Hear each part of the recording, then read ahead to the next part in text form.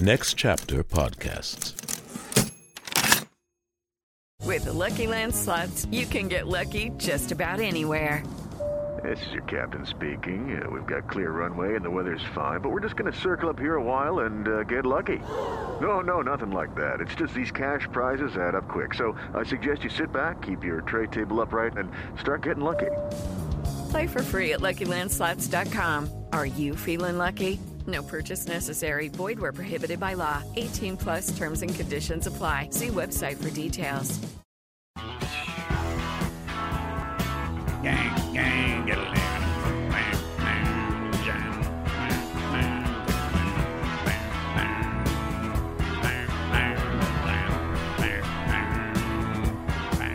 Sing it, Eric. My heart was sleeping in the sun. My friends all say that you're the one. Look at this moment, very clear.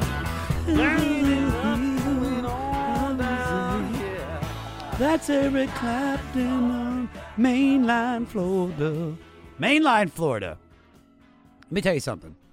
So we've been doing this. This is 411.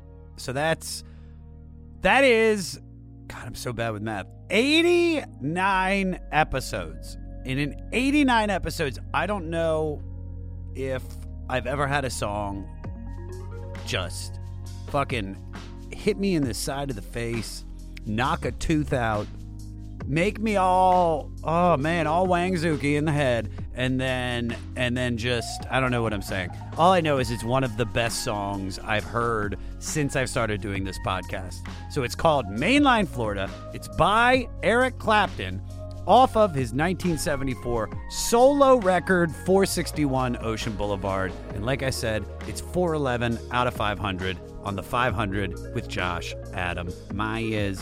What's up, Fleece Army? Please tell me you're listening to this music. Pay for your Spotify. Pay for your Tidal. Pay for your Apple Music. Pay for however way that you can listen to these records and join us on this journey through Rolling Stone Magazine's list of the 500 greatest albums.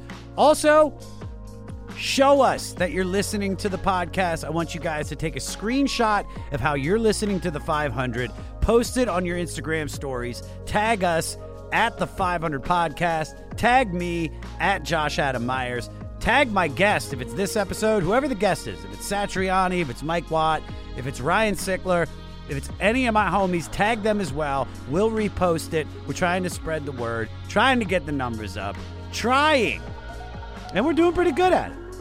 If you guys are listening on Apple Podcasts, I fucking mean it. Leave a review, please. All right, so I've already talked too much, and you're here for the music. You're here for the guest. We have an incredible guest. I haven't said his. Actually, I did say his name, but who cares? What I do know is that this is a Dougal record. It's released on July 1974 on RSO Records. It was produced by Tom Dowd, and it's the second solo album, studio, by British rock guitar god Eric Clapton. All right, I'm not going to go over his whole story. Basically, he's born in 1945 to a 16-year-old British mom and a 25-year-old Canadian soldier who went off to war before Eric was born and then moved back to Canada. So you guys have to understand this about Eric. Everything that I know that has affected his music is that he was a motherless child. So he's raised by his grandparents, and he was led to believe that his mother was his older sister. So if you're wondering why he's going to have these drug problems that we're about to talk about, it's right fucking there. He got a cheap acoustic guitar when he was 13, but he found the passion for blues music. He went to art school, got kicked out for caring too much about music, and by 16, he was already getting noticed for his blues guitar playing. He's busking around England in 1962, and he formed a duo and then joined a few bands before joining the Yardbirds in 63. They do some shit, but Eric is a blues purist, so he quits the band. He joins John Mayall and the Blues Breakers, plays with them until about 66. Then he forms the supergroup Cream with Jack Bruce and Ginger Baker. Then in 1967, he becomes friends with Jimi Hendrix. That influences his guitar playing style, becomes more flamboyant, more psychedelic. Cream blows up, makes him a household name, finally in America. He goes on to form the supergroup Blind Faith. Then he does his first self-titled solo record in 1970. He wanted to play down his guitar god status and prove that he didn't need to be in the spotlight. Then he goes on to do George Harrison's All Things Must Pass. He puts together Derek and the Dominoes with Dwayne Allman of the Allman Brothers. They make one record. They try to make another one, but Eric is too fucked up. Clapton has a sizable heroin addiction, an alcohol addiction, and after a horribly drug-fueled tour, Derek and the Dominoes can't seem to put together another record. And shortly after that, Dwayne Allman was killed in a motorcycle accident in 1971. And that put Eric in a spiral of grief, drug addiction, depression, and the agony of the unrequited love and affection from his friend's wife. Because, dude, Eric Clapton was in love with Patty, George Harrison's wife. Jesus Christ. Is this Maury Povich? Nope, it's Eric Clapton's life. So what's he do? He goes on a 3-year heroin binge and career hiatus. Which, I'm not gonna lie, doesn't sound horrible. You know what I mean? Bunch of dope, chilling, getting fat. All right, don't listen to me, people. I'm I mean, unless you are, and then, I mean, that's on you. But like I've said a million times on this podcast, try fentanyl once. When he emerged in 1974, he had kicked heroin, is living with Patty Boyd, and was ready to make another record. After hearing Derek and the Dominoes bassist Carl Rattle's demos with drummer Jamie Oldacker and keyboardist Dick Sims, Clapton had found his band. Clapton added guitarist George Terry, vocalist Yvonne Elliman, and additional keyboardist Albie Galutin, and went back to Miami with Tom Dowd. Clapton's manager and record company owner Robert Stigwood rented him the house at 461 Ocean Boulevard to live at while recording. The album only had 3 Clapton originals, as most of it was reworked blues songs and other covers. While some critics thought the album sounded too soft and safe, it was a worldwide success and relaunched his solo career. Since then, he's sold over 100 million records, won 18 Grammys and numerous Lifetime Achievement Awards, and he still comes in as one of the most influential and important guitarists in rock and roll history. To this day, he is the only 3-time member in the Rock and Roll Hall of Fame for the Yardbirds, Cream, and his solo shit. And my guest today, I mean, this guy should be in the Rock and Roll Hall of Fame, the one and only Joe Satriani. Joe is one of the most badass rock and roll guitarists I have ever heard in my life. The dude has sold over 10 million albums. He's been nominated for 15 Grammys. He's toured with Deep Purple, Mick Jagger. He formed the rock supergroup Chickenfoot.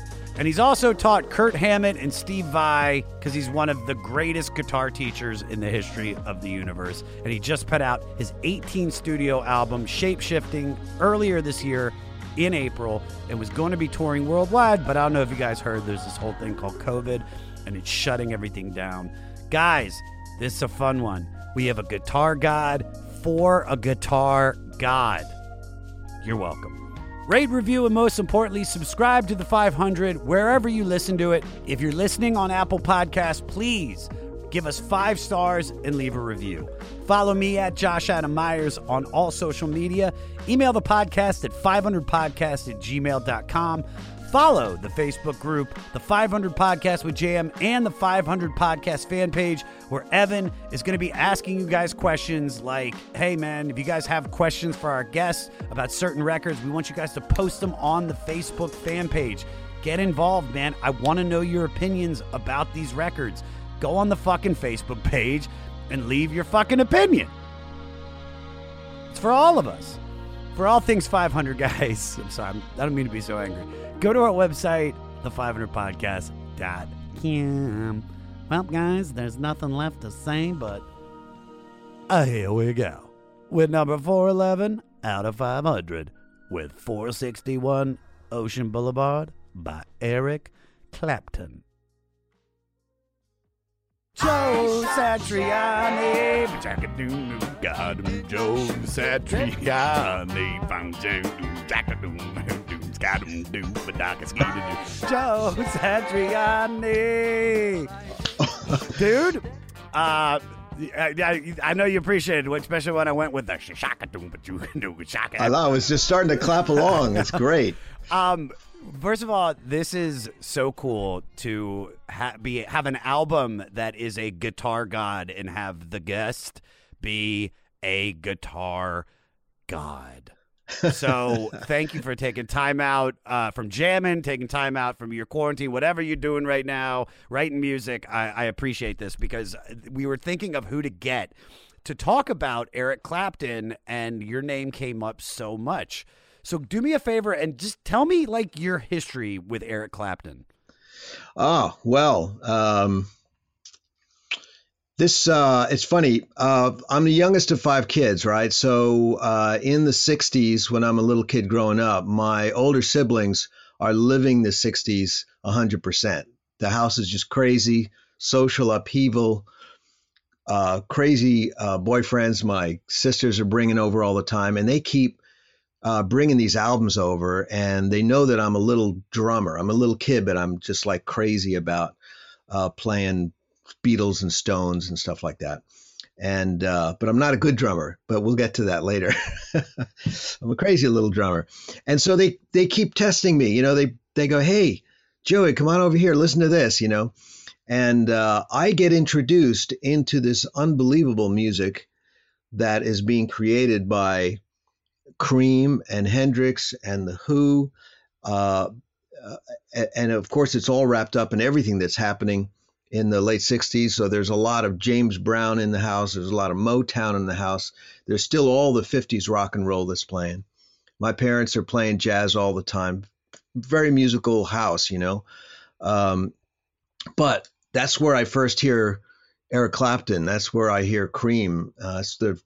They lay on, after I tell them I hear something weird on the radio one day, they show up with a Jimi Hendrix record and they say, "You like this guy?" And I'm like, "This guy's like the greatest," And so that beginning, that period there, the last few years of the 60s decade was me getting into the music of my older siblings. And, a lot of that, you stand there by the record player with your guitar and you don't really do much because you don't know what's going on. You just go like, how does he do that? How does it sound so good?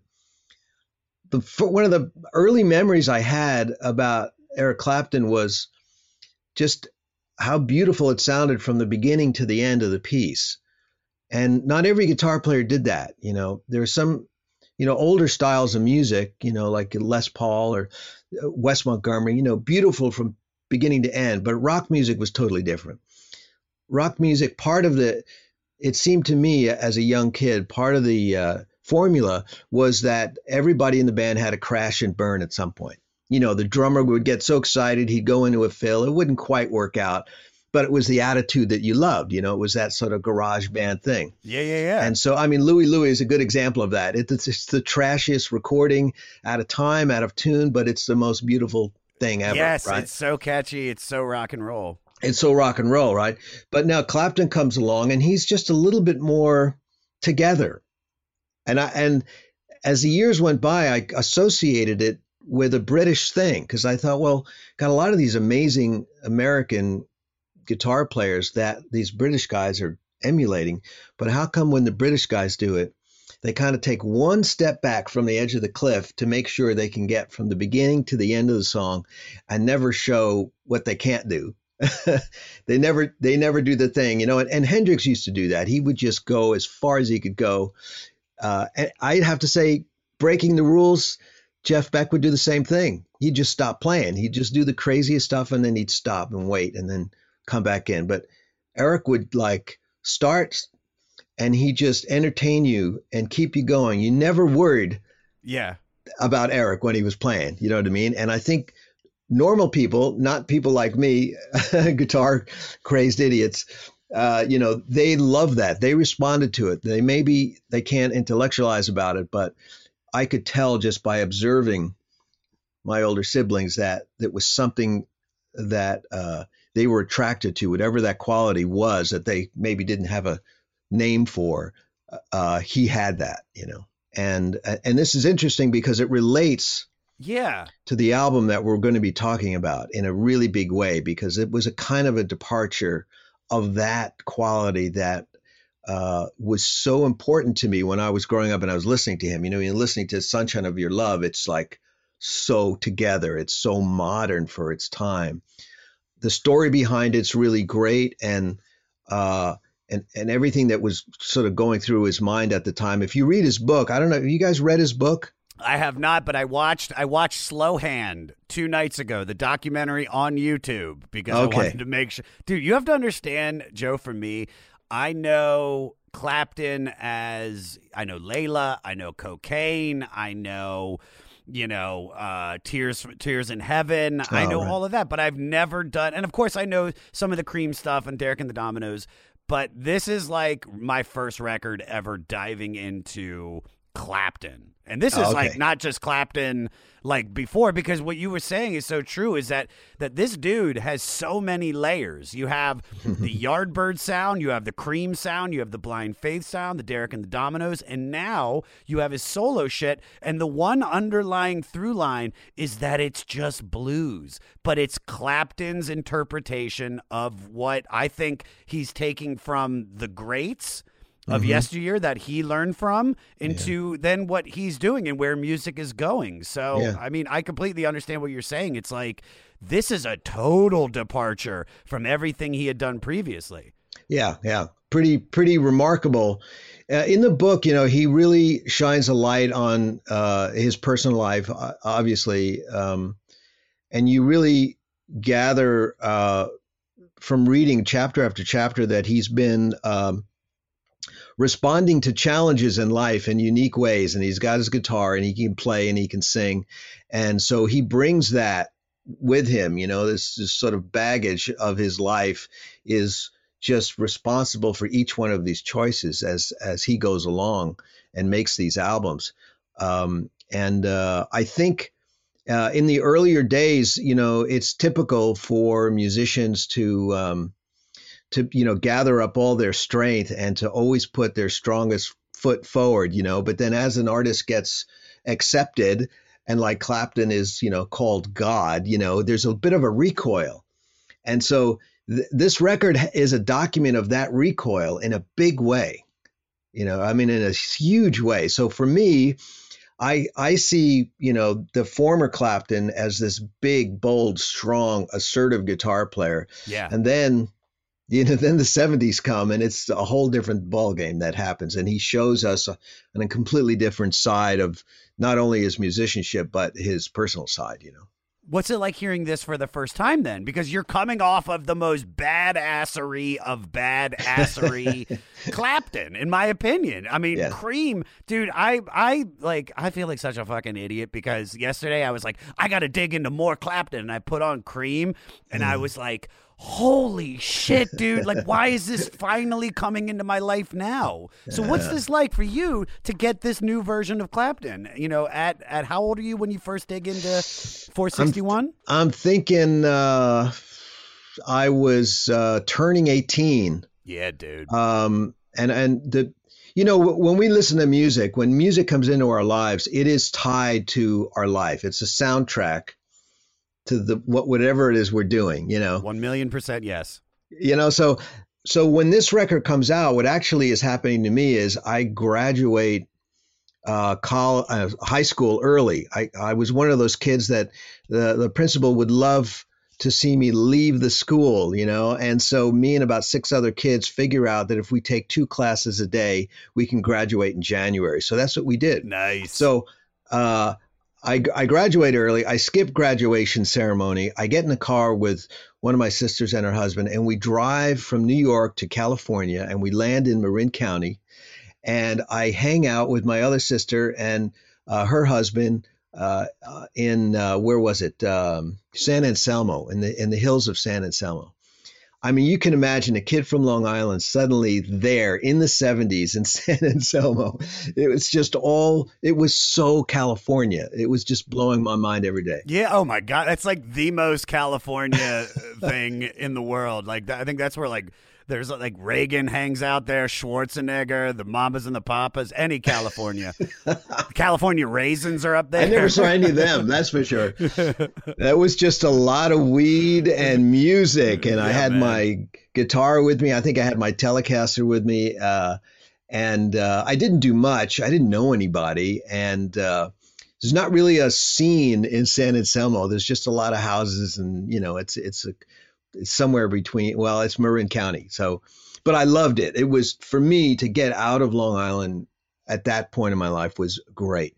And who's on the radio but Eric Clapton doing I Shot the Sheriff. Oof. And so, of course, my sister gets the album, and they're playing the album all the time. So that record to me is me being, turning 18, being in California for the first time, doing absolutely nothing with none of my friends, just playing guitar every day, having a great time, thinking I'm finally growing up. This is the world, and everything's possible. Yeah. And I'm listening to this stuff by Clapton, which is so totally different, because I'm thinking, really, Politician, Crossroads, Sunshine of Your Love? It's just like, doesn't even sound like Layla. It's just, I don't know what it sounds like.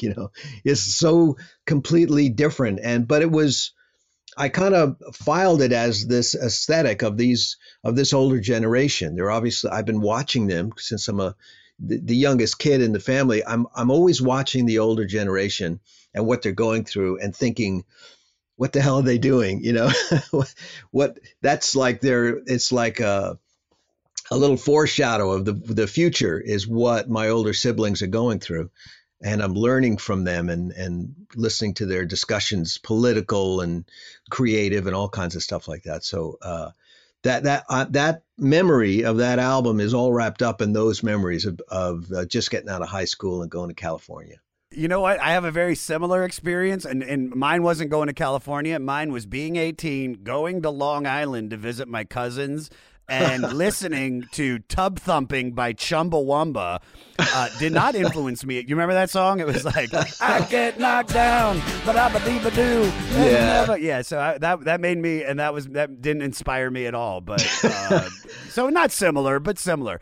Now let's dive into the record, because this is, like I said, man, this is for me. Wow. It's like, Joe, I can't tell you just how excited I was to not just listen to this Clapton record, but like really dig into the other stuff, like I was saying. And I'm almost sad when we record the episode with the guest, because now I know I have to move on to something else, and not to shit on Bob Dylan at all, because Bob Dylan's next, but it's just not as fun as this. This is a fun record, and it just, even from the start, so to give it the shout that it deserves, just so everybody knows, it was released July of 1974 on RSO Records, produced by Tom Dowd, and this is Clapton's second solo studio album, and he opens it with Motherless Child, which is a cover of a Blind Willie Johnson song from 1927 called Mother's Child Have a Hard Time.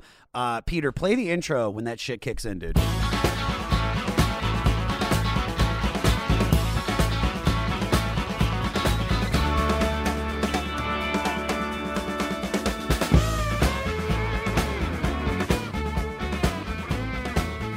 The slide is this is a term the kids are using. I'm gonna pick it up now. It's slapping.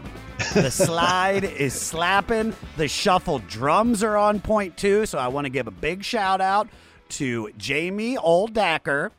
He's the man. And it's just, so this is like, in a sense, dude, the first non-hit song by Clapton I ever heard. So you're 18 years old. You're in, I keep wanting to say Sausalito because my producer's there, but you're in Marin County. What's going through your system at that moment? Well, okay, so there's good and bad, my reactions to it. First of all, the bad part is that, it's like, well, that's not Sunshine of Your Love. That's not Crossroads Live. It's not Sure. Cream. And I was thinking like, well, okay, all the records that he put out, it's not Blind Faith. I loved Blind Faith, as heroined out as it sounded. I really loved it. And it was, I noticed there was something weird about it, and I didn't, because I wasn't much of a experienced musician, I didn't know what it was. I can tell you what it is right now, though. Well, tell me. It was the sound of Eric Clapton not playing into all that you see back there, right? There's a half stack, a 69 100-watt half stack, that thing will kill you if you turn it up to like 2. I mean, you'll hit a chord and you just fall right down on the ground, you know? So these guys would play through 2 or 3 of those things, 2 cabinets each, turn everything to 10. Just insane. True warriors of rock and roll. But when this song starts, right, it's like, huh? It's like I'm expecting, you know, the Grand Canyon, and what I'm getting is just like a guitar coming out of a closet or something.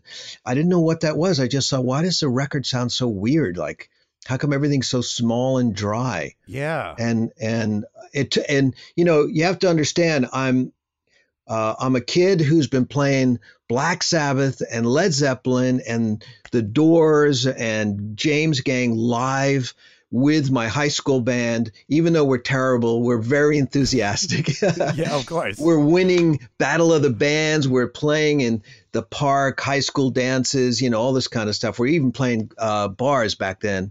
And so I know what it sounds like when you plug in to a number of amps and you turn it up. It's the sound of rock music. And you know, I'm listening to Black Sabbath all day. So this comes on and I'm like, what is this? You know, this is totally different. I wish I had the amp here to show you, but so he's playing through Fender Champs. He's got these amps that are this big. It's not 12-inch speakers, 4 to a cabinet. It's, you know, 6 and 8-inch speakers. And because it's been 3 years of a heroin daze, and he took himself out of society. Then he's crawling back. And from what I've read about Tom Dowd talking about this period, is that he couldn't get Eric to plug into anything big. And he begged him, like, could you please plug into a Marshall, or how about a bigger Fender or something? Sure, yeah. But he was in this sort of meek mode. I don't know how to describe it. And so he insisted on playing through these little amps. It's called Detox. I guess so. Yeah. You know, he's still, I mean, they're still drinking like crazy, but he's not doing heroin. So now on the good side of it, of course, I'm just a young idiot. I don't have any experience in my life. I don't know that he's on this journey to discover new stuff. I don't know that he's been listening to J.J. Cale. I don't know about the musicians in Tulsa, Oklahoma, and the kind of stuff they play. I don't know any of that. I'm from Long Island, and I just drove across the country, stopped in the Utah Salt Flats, and went straight to Marin County. So it's exotic. I have to say, I'm listening to it. I'm seeing my older siblings and their friends love it. And I'm wondering, like, well, what is it? What am I missing here that the older cats are like really getting into this shuffling stuff and this slide guitar? And, you know, it took me a while to find what he was aiming for. You know, when you read his book, you really get a better understanding of his artistic process, whether, you know, it was hit and miss or whether it was totally intentional and he felt like he succeeded. Doesn't really matter. In the end, he made this document and he put it out and they toured behind it. And so it must have felt right to him at the time, you know. With Lucky Land Slots, you can get lucky just about anywhere. Dearly beloved, we are gathered here today to... Has anyone seen the bride and groom? Sorry, we're here. We were getting lucky in the limo and we lost track of time. No, Lucky Land Casino, with cash prizes that add up quicker than a guest registry. In that case, I pronounce you lucky. Play for free at LuckyLandSlots.com. Daily bonuses are waiting. No purchase necessary. Void where prohibited by law. 18+. Terms and conditions apply. See website for details. Ever wonder what a punch from Elton John feels like? Or how you'd cope with having turned down the chance to be in Nirvana? Or what signal Keith Richards gives when he wants you to get the hell out of his hotel room? Fans of Too Much Effing Perspective don't have to wonder, because they've heard these exact stories and a jillion others on our podcast. I'm Alex Hoffman, former tour manager for Radiohead. And I'm musician and comedy writer Alan Keller.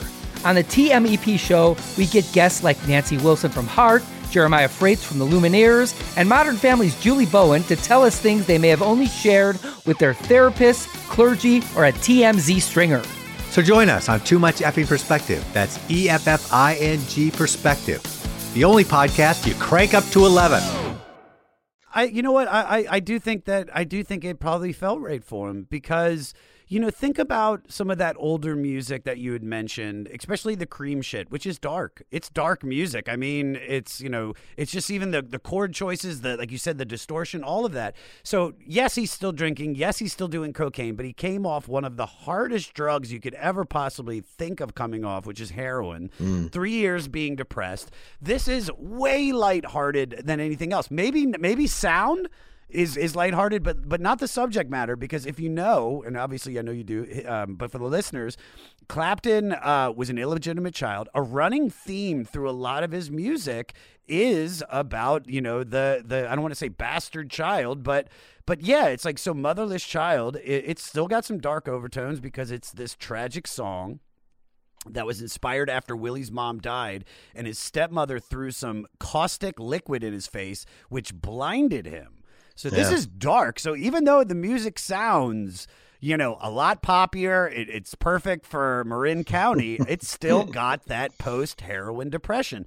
And as we know, like I said, Clapton has these feelings about his illegitimate birth, because this isn't the first song that I know about. When this came up, I was like, oh, man, do you remember there was a song? Because this is like after he did the Rush soundtrack and he won all the Grammys. The first shit he did after that, MTV used to play this like loop of his this commercial of him playing, and it's just, I'm a motherless child, don't know right from wrong. And so this is kind of his bag, I feel. Yeah. So I wanted to ask you this though, because we're talking about people that inspired him. Is it really true that you were inspired to learn guitar after Jimmy died? Oh, absolutely. Like you heard about it tell me about it. Like, is it? Tell me the story, because it sounds like you were in the middle of a game and you were like, all right, I gotta go. It was not as is that true? Heroic. No, I was a total Hendrix fanatic, but I wasn't yet a guitarist. I hadn't decided that I was going to be a musician in my life, really, and. But I was on the football team. This is just at that age where still the little kids and the big kids can still play together before the little kids really got to save themselves and quit the team, right? That would be the year after that. That's when, if you're going to be 6'8" and 300 pounds, it starts to happen, So I was all suited up. I was standing outside the gym, Carr Place High School, right in the middle of Nassau County. And a friend, a teammate comes out and he mentions that guy you like, Jimi Hendrix, he's dead. I just found out because I went home for lunch, or so he said something like that. And I was devastated. I was just totally devastated. I didn't see it coming. Again, I'm a little kid. I'm just not thinking grown-ups do that. It's certainly not your icons, And I didn't know how or anything like that. And he just kind of tossed it off like he was enjoying the fact that it was going to make me sad or something like that. And he just walked off. And so I just remember turning around and I went back into the gym. I went to the coach's office. He was still in there. And I said, Jimi Hendrix has died. I'm quitting the team. I'm going to be a guitarist. And then I just walked into the locker room, took all my stuff off and went home. And then more humorously that night over, you can imagine an Italian family of 7 having dinner, loud and crazy. I just stood up at one point and said, I have an announcement. I'm going to be a guitar player because Jimi Hendrix died. And it was, first there was like that vacuum of silence, and then the onslaught of everybody arguing about it. What's the matter with you? What Joe is going to do? What are you thinking about? I've never even seen you play guitar. You quit football? Yeah. And your brother's like, yeah, but he's missing blocks all the time. That's probably a good thing. And you're like, all right, I'll prove you wrong. And then the hard work started because you had to learn how to play guitar. When I realized, like, okay, how do I make that sound? And I wasn't thinking I was going to replace him. I was just thinking I needed to replace that beautiful magic in my life somehow. So I might as well play guitar. But then I realized I really sucked. I mean, really bad. I mean, beginners all suck. It just sounds like dying cats and worse, every time you try to do anything. Yeah. And it hurt. And I just, every day was so frustrating. But they encouraged me to just work really hard. It may have been because they thought he's not going to be good at anything else. Yeah. So we might as well encourage him with the music, I'd already terrorized them practicing drums for 3 years. And so maybe they thought, oh, guitar, he can do it in a room. We can close the door and we won't hear it. Maybe that's a little quieter than the drums. And they're like, okay, maybe we can sell the drums, So, but then, of course, I got into a band within 6 months, and my parents let us rehearse in the basement, God bless them. And so we made noise for the next 3 or 4 years. And they talked the cops down every time they showed up because the neighbors called. So they were very cool and very supportive. But that's how they got me through that incredible sucking age. But the hardest thing was actually playing with Hendrix stuff because you really couldn't emulate it. You could play along with the Dave Clark Five and kind of fit in, and you could kind of do that with the Beatles and the Stones because they didn't focus on this sort of musical excellence of a particular soloist. But when you go to play with a Hendrix record or a Cream record, you go like, oh my God, like listen to the quality of that guitar work. And it's something else. It's not just strumming along, time is on my side or something like that. It's something else. And as a young kid, it could be, it could be like something that you imagine was written down in a grimoire and hidden in the Egyptian pyramids or something. It's just so foreign. You just go, well, how am I ever going to know how to play like that? What is it that makes Eric Clapton quote How High the Moon in Sunshine of Your Love? I mean, why did he do that? It's so brilliant. And of course, 99% of the audience never got it. But he did it because he's an artist. That's a true artist at work. What a hard grip of musicians that you're trying to learn from. Dude, I thought I was having a hard time learning guitar, just learning like Nirvana songs. So the idea of you like, all right, let me pick apart one of the hardest solos of all time. I mean, that is just, no wonder you're so good. I mean, you set the bar high.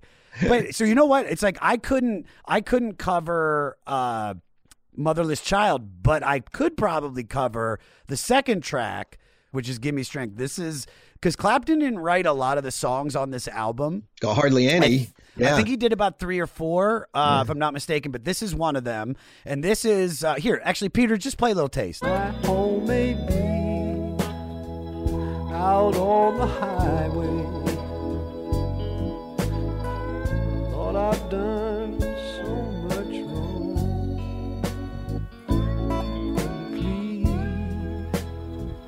give me strength. Just a nice toe-tapping, bluesy, weary prayer for help. Yeah. And it's just so beautiful, and the guitar work on it is just so incredible. So, like, give me your thoughts on this, like then and now. Like, how are you feeling about it? I love the organ. I mean, yeah, the swirling Leslie. And one of the great things about the record and the strangeness of the fact that the guitar is so teeny, they've shrunk the godlike Eric Clapton sound and they've located him like into one little spot over there and there, is that all of a sudden you hear this stereo organ in the Leslie. You can really appreciate it. It's not crammed in next to a bunch of distorted guitars. And he sings quietly on everything, just about. And this one is a perfect example of that. So you really hear the beauty of the instrument. I love the organs, and the Leslie rotating speakers are just, it's just like a God-given instrument. It's just so beautiful sounding. But it's very often it's really hard to record unless everyone shuts up. Yeah. You've got this song, and he's just like barely there. It sounds like he's playing an electric slide maybe and a dobro.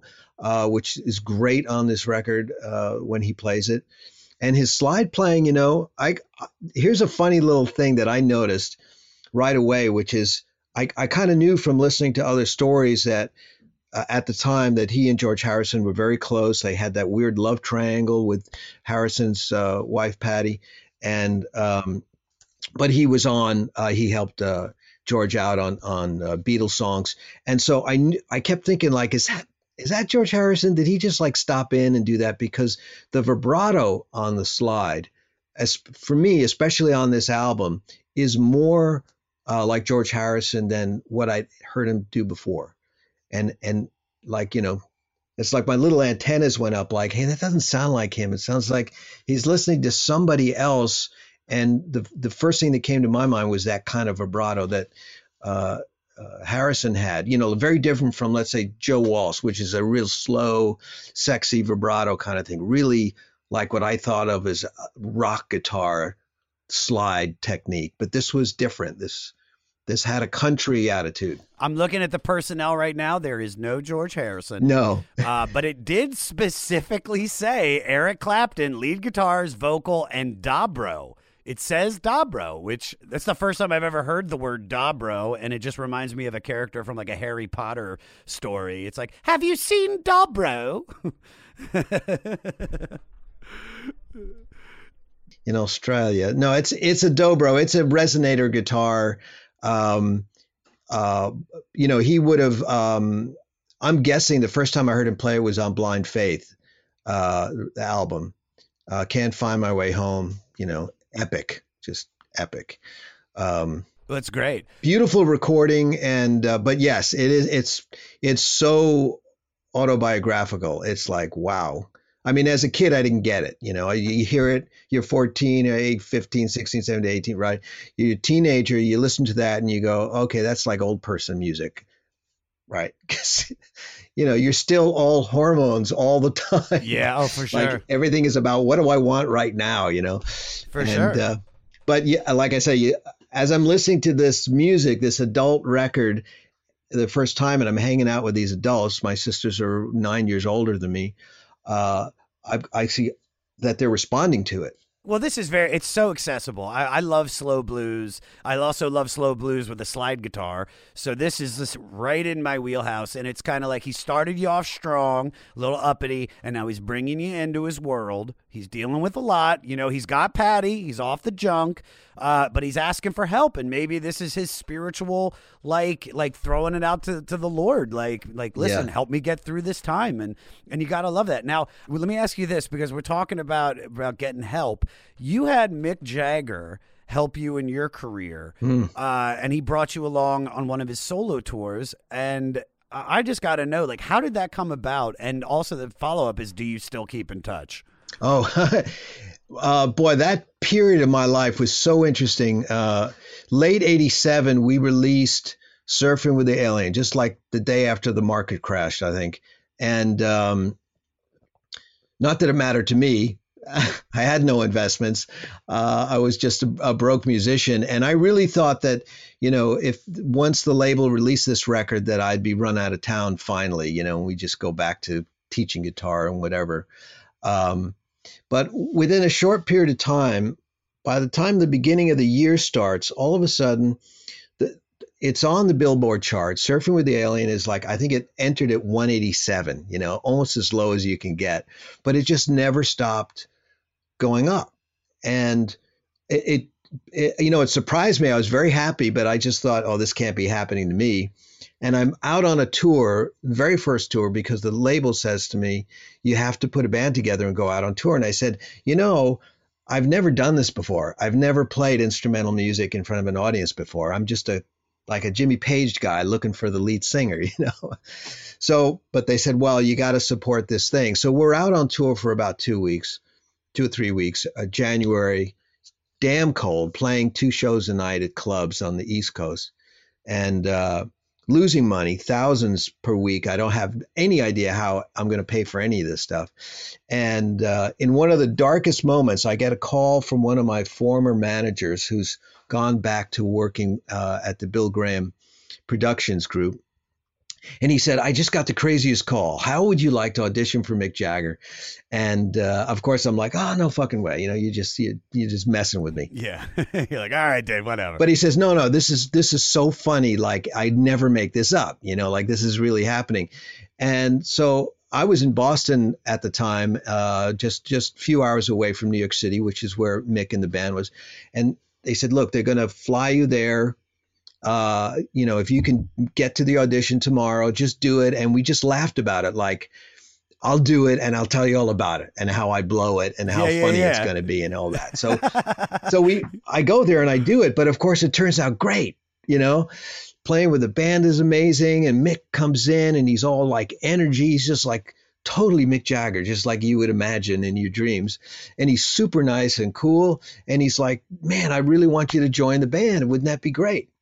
And my response was, well, yeah, of course. And then I said to him, why don't you come down and jam with me at the Bottom Line tomorrow night? It just came out of my mouth. And I thought, you didn't just say that. You did. Right? Why did I invite him? Why did I just say that? It's just like, exuberance overrun. Yeah. And so, but of course he said, okay, what time?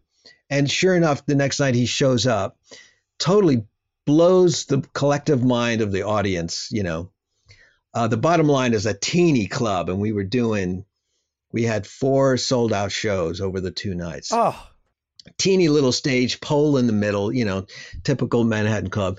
But Mick just walks in he's just like a regular guy. And I just told the audience, I remember I said, I'm going to bring up a singer. I know this is kind of weird, give him a break. And I didn't say who he was. He just ran up on stage. And of course there was like this moment where people were looking like, what the, whoa, and then that was amazing. We did Red House. It was just so cool. So he was a very cool guy. And the audience was like, oh, that can't be Mick Jagger. That must be his brother, Rick Jagger. That's got to be Rick Jagger. We had great times, and he was so good to me because when we got out on tour, he realized what was happening with the album. He gave me a solo spot in the middle of the show to do like Satch Boogie and Midnight. And then with the second tour was Australia, New Zealand, and we did a show in Jakarta. He by that time, the record had passed his on the charts, and it was just like, it's just stuck at like in the top 30 for, I don't know, 6 or 7 weeks. And so he would always come to me every week when he saw the new chart position, and he'd say, whatever you need, just let me know. You need a room, you need someone to drive you to a radio station, whatever, just ask me. And because he knew this was the moment where you gotta say yes to everything, when you get a hit record. I love that. Yeah. So he's always been really great. He's been just a great friend throughout the whole thing. That is so great. Do you guys ever barbecue? You ever been invited over to one of his castles? No. Yeah, because I have, and they're I'm kidding. I'm sure you have. Yeah. I mean, you go like every Thanksgiving, right, or something like Nick, that. It's every Passover. I get the Seder plate together. Oh God, I wish. It's like. I mean, dude, it's the coolest. I remember I saw Paul McCartney used to show up at the Hollywood Improv, and just seeing him was like, I got butterflies. So I couldn't imagine jamming with such a legend. That's so great, dude. He was great. He taught me a lot of things about performing, because, when you meet famous rock stars, there's that moment where you're going like, oh, I hope this isn't a disappointing moment, Yeah.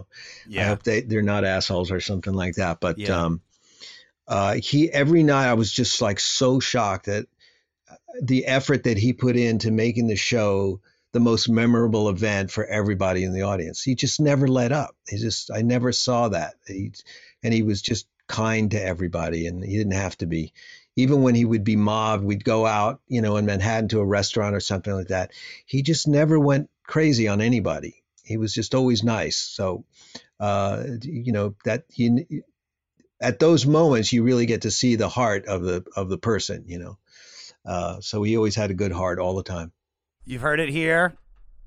Mick Jagger's a mensch, everybody. He is a mensch. And Mick, if you're out there and you do a Passover service, me and Joe are willing to come.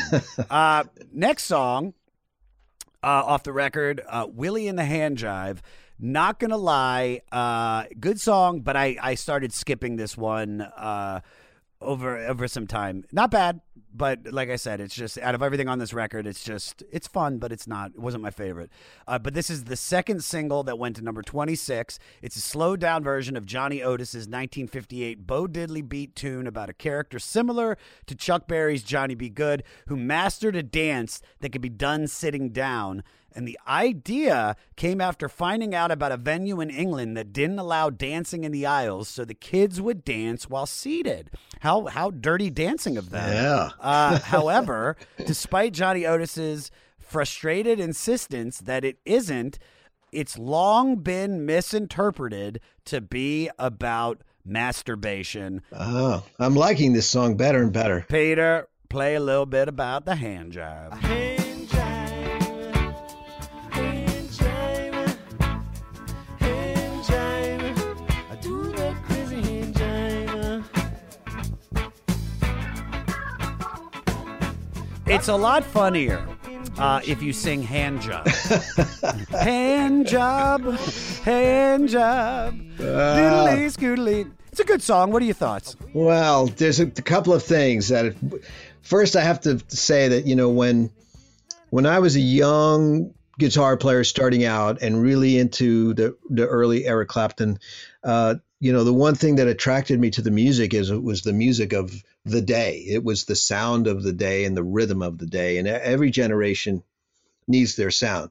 But the last thing that I wanted to hear was anything from the 50s. I don't know why. It was just, I think it's like Mother Nature's way of programming young people to push forward, not to look back. So you go back to around the time you were born and you go, whatever that is, I don't like it. Don't give me any Elvis. I don't want to hear any Elvis. And as you get older, you start to look back and you go, hey, wait a minute, that stuff's really cool, But when this came out, I was not into hearing anything that had its roots like Bo Diddley, deep in the 50s, 50s kind of stuff like that. Just wasn't ready for it yet. I'm listening to Sweet Leaf in the morning by Black Sabbath. It's like, so, and years go by and I start to get into it. I see, okay, an artist, they want to explore their roots. They want to share their roots with their fans, and they want to interject something into it. And I started to really appreciate it. However, getting back into the album this year, I noticed technical things because I've made so many albums, and I'm able to turn that part of me on, that makes a record and sits there and just listens for clicks and pops and all kinds of problems, because you need to do that when you're making records. What I did notice is that there's a phasing problem with the keyboard, with the organ. And I thought, the first time I heard it, I thought, that's not possible. Like, how did I not hear that for I don't know how many decades? But sure enough, I tested it in a few different listening situations. And when that starts and you hear the organ playing the bass part and then it stops, you realize, oh my God, there's a phasing issue going on here. And goes to show you that technicalities like that don't really matter when it comes to people enjoying music.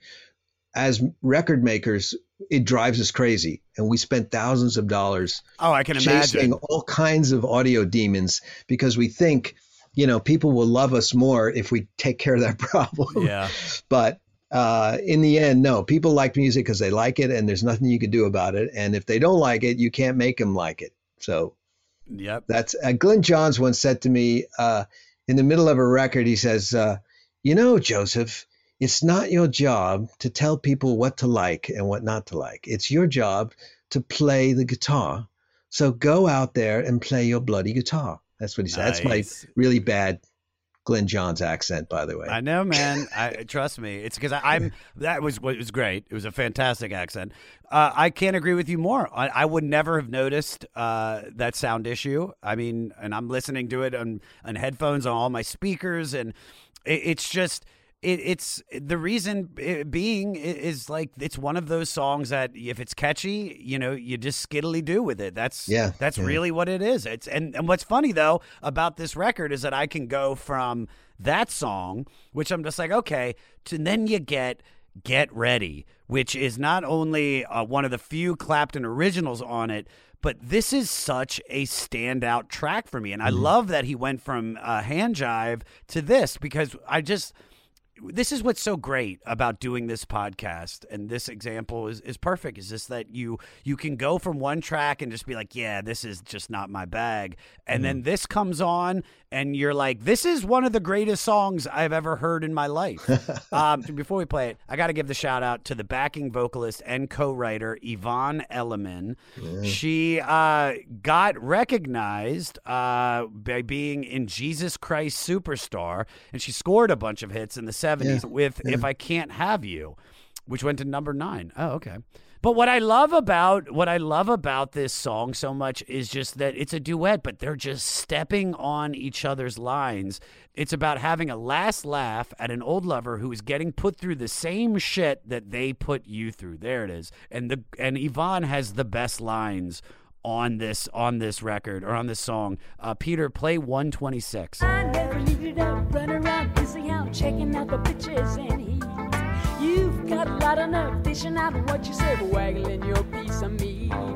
Ready, you ready, ready. Here's a man who's gonna break your ready.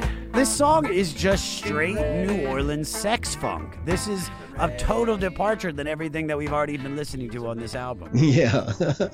This is, again, I have memories of just watching people dance to this and seeing its powerful effect on the audience. It's an interesting thing to talk about, and it comes up when I'm doing clinics, because when you talk about trying to instruct people to how to play guitar and play music, very often they get caught up in subtleties. Where do I put my finger? What size pick do you use? How fast can you do this against the metronome? That kind of stuff. And you have to throw your hands up at some point and say, you realize that our job is to play music for people. That's actually the goal. Nobody will ever pay you, buy tickets to see you go through an exercise and then turn the metronome one click higher and do it again. So musicians have to get their priorities straight here. All the work we do is actually to create moving music to accompany people in their lives. And they need sexy music. They need music to help them commiserate and celebrate and all kinds of stuff. So that's kind of like a musician's job. So this is kind of like one of those songs that reminded me at the time. The lyrics were kind of going over my head, and I didn't really focus in on it as a younger kid. But I'm just noticing, wow, that groove has an effect, and I can relate to that. That sort of sexy groove is something I can relate to. And the sound of Yvonne's voice, it did send that message to me as a young 18-year-old kid. And I knew who she was at the time. So I'd actually seen her. Where would it have been? And I went to the theater, wherever Jesus Christ Superstar was playing. Oh, wow. But I can't remember what the name of the theater was in Manhattan at the time. But so that effect is so important that, it didn't bother me until later that there should have been a solo. Yes. Like just a screaming solo, the kind of solo, that he would have excelled at, Yeah. And I was waiting for it. And if you can play the end of the song, it's really humorous. It's like if there was a video for it, it could be really comical. But the very end of the song is the shortest Eric Clapton solo ever recorded.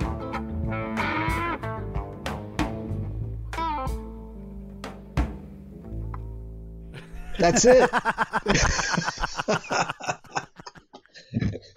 Oh my God, that is my favorite solo in the history of solos.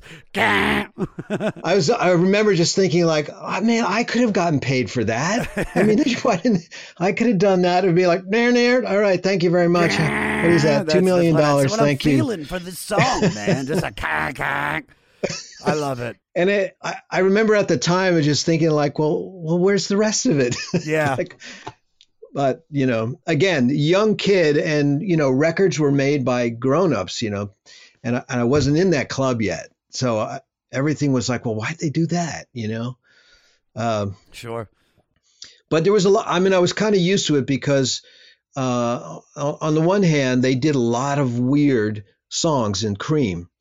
They were very much into the sort of Dada art thing. So they would do these wacky things that were very British deep humor that would, go over the heads of everybody else around the world. But so I was just thinking, well, it must have something to do with that. There's some artistic reason why he plays 2 notes and then that's the end of the song. You have no idea, dude. After we went through some of the mistakes in the previous song, I mean, honestly, maybe they fucked up. Who knows? Maybe there was a solo and they just maybe Clapton played something so great and he said, I don't want to be that guy anymore. Or maybe he had diarrhea during the solo and he had to run out quickly. So he hit 1 note and then he split. Maybe you have no idea what he had for lunch. Okay, listen, I'm making this up, people, but that could be true. No, there's, do you know, what is it? Is it Let It Be? Whatever great Beatles song where Ringo comes in late, and it's because they were tracking and he had to go to the loo, of course. British people go to the loo. And he's in the loo and he's just sitting there and apparently he hears the band playing the song and he's thinking, well, they've started without me. What the hell's going on? Finishes up, runs into the studio, sits down, and they kept it. Dude, I'm telling you. So your theory, not wrong. Your theory could be right. Just reverse. I'm not right either. I'm not the reverse I'm not Ringo. right and I'm not wrong. But I'll let the Fleece Army make up their mind for that. But what's funny is then the next one is like the hit among hits off this record. I Shot the Sheriff. Peter, play the intro. I shot the sheriff, but I did not shoot the deputy. I shot the sheriff, but I didn't shoot the deputy. All I can hear when I listen to this, because we did this record by EPMD not too long ago, all I hear is Strictly Business. Peter, play the intro to Strictly Business by EPMD.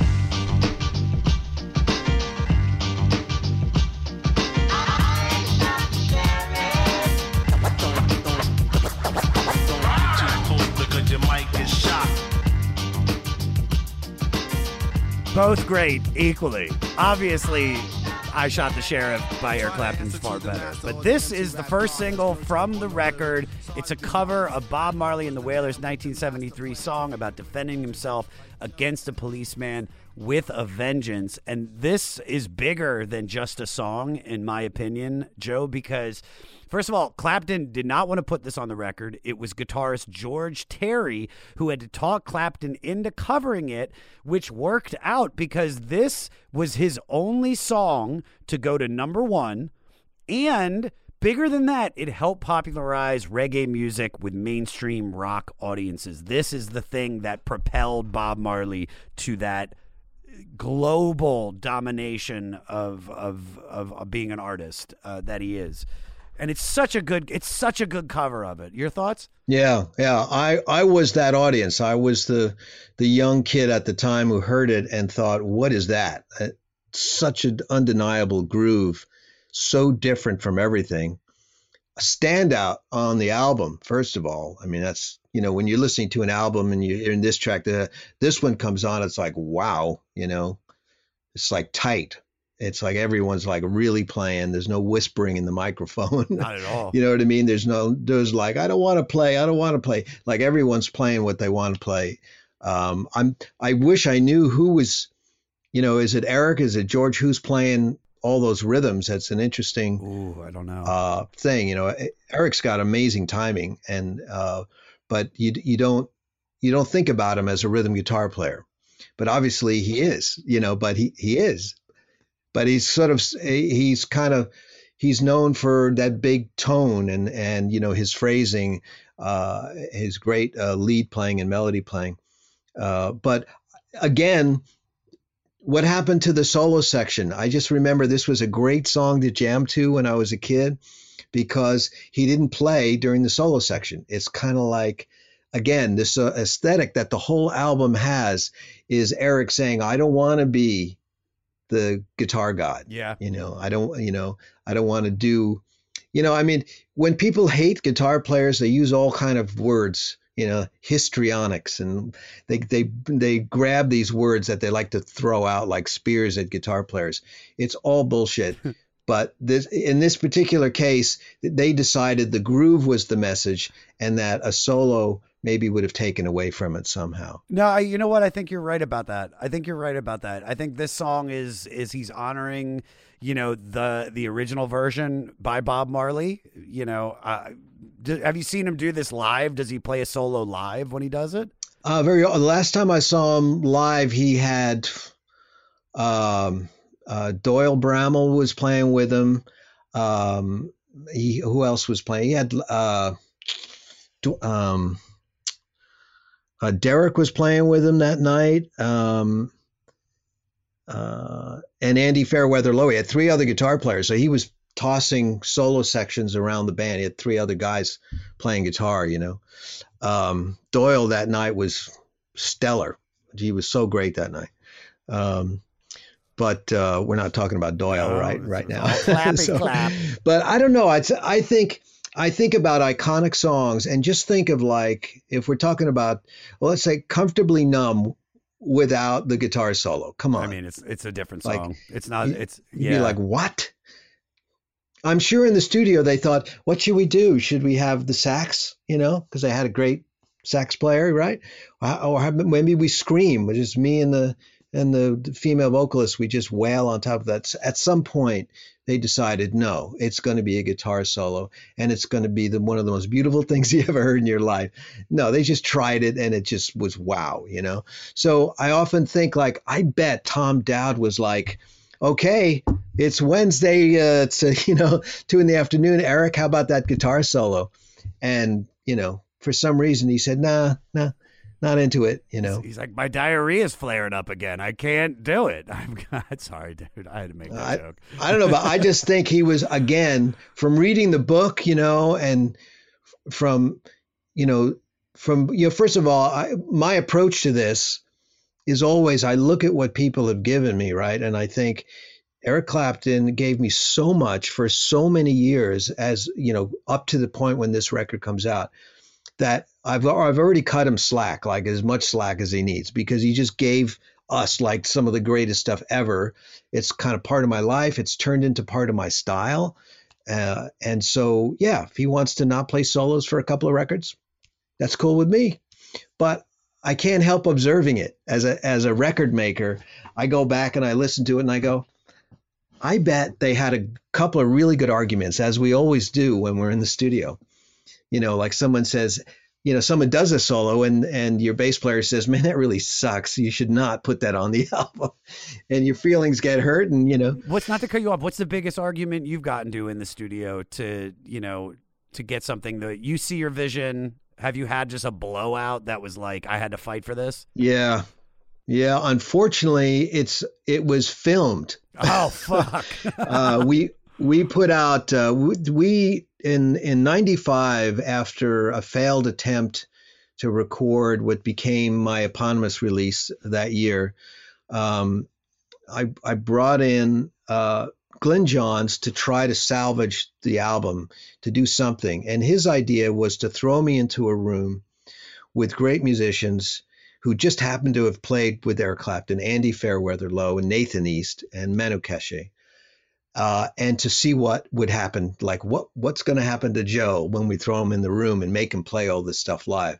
Now, up until then, I've always very carefully laid out my albums and overdubbed, and that's sort of part of my thing is very carefully constructing the well-phrased melody and solos that tell an additional story to the rock instrumental. These concepts are difficult to translate to people who get hired to come in and read a chart and just play, because they think if nobody's singing that they can play whatever they want. There's no bridge, verse, chorus. And I'm always telling people, no, this is a verse, this is a bridge. You can't play like that until we get to this part. And they're like, yeah, but there's no singing. Can't I just like show my chops everywhere? So anyway, that argument moves into the section of this 2-week period. During this 2-week period, where we're supposed to get the Dayton and Ferris are showing up, the very famous husband and wife documentary team, right? Things are happening outside the studio that are not good in life anyway. So Glenn and I are already sort of slightly burdened, right? And then when I finally get there to record, and it's the only day that I'm there for them to film me into this thing, because we couldn't have them there for the whole 10 days. We didn't have the money, so they just had 2 days, right, to come in. That day was probably the absolute worst, where the band has decided they've checked out on Joe, and they don't understand this song. They're tracking to existing tracks that were done by Eric Valentine, who was an engineer and co-producer in the beginning part of the project. The band's not listening to it, so they're playing other parts of the song while I'm there on camera trying to play the melody, listening to where the song's really going. And at one point, we just have to stop, right?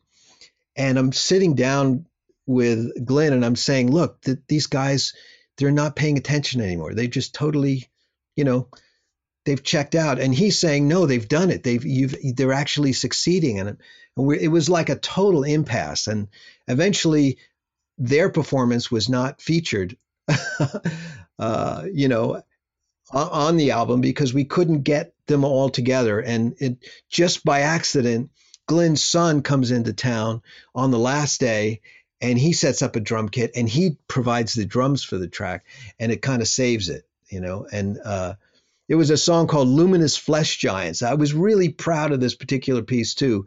And so to see it like fall apart, all because they just wouldn't respect the parts, you know what I mean? Yeah. But, to give them credit, they gave me great stuff until that last day, and then they sort of had enough, which often happens, when you're making a record. Oh, I can only imagine. But you got to fight. You got to fight for what you want. Welcome to us talking about our podcast for a minute. What's the name of that podcast? That's Axe to Grind. And right now you're going to be getting a little taste of it, right down to the shaky microphone and all. And my name's Bob. And my name's Patrick. And usually we're joined by Tom. Tom's the best. Tom has a real grown-up job that requires him to be at work. But we talk about decidedly not so grown-up things like hardcore music and things that people that like hardcore music tend to like. So that could be the latest shows, revisiting classic material, talking about the new classics, all the little dorm room nonsense that you imagine from niche music podcasts that you either love, want to love, or hate. Yeah, imagine all the emotions that you have towards a genre that has impacted your life, and then condense them down to an hour to 2 hours a week. So triangulate your speakers, think about jumping off the bed, singing along, dancing like an idiot, and listen to Axe to Grind podcast. Hello, Tom May here, host of Future Friday. I've spent the last 15 years on the road with my band, The Menzingers, where I've met all kinds of wild and fascinating people. So I started a podcast. On Future Friday, I talk to fellow musicians about the moments that made them, their passions outside of music, and the curiosities that tie us all together. I've also talked to the likes of UFO researchers, magicians, soldiers, and documentary filmmakers, and I'm constantly searching for folks that can shape and change our view of the world. You can check out Future Friday wherever you like. All right, so the next two tracks, I dig. I Can't Hold Out. It's a cover from Elmore Jones' 1960 version of Willie Dixon's song. Great song. I want to play the slide solo in this because it's so impressive. Peter, play a little taste. Oh, yeah.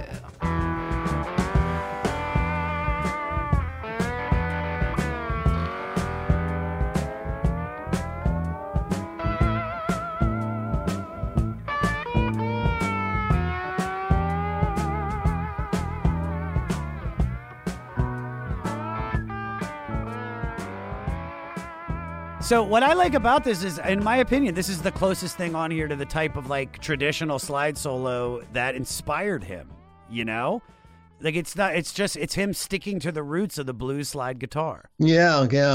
I think again, taste is a big thing for Eric.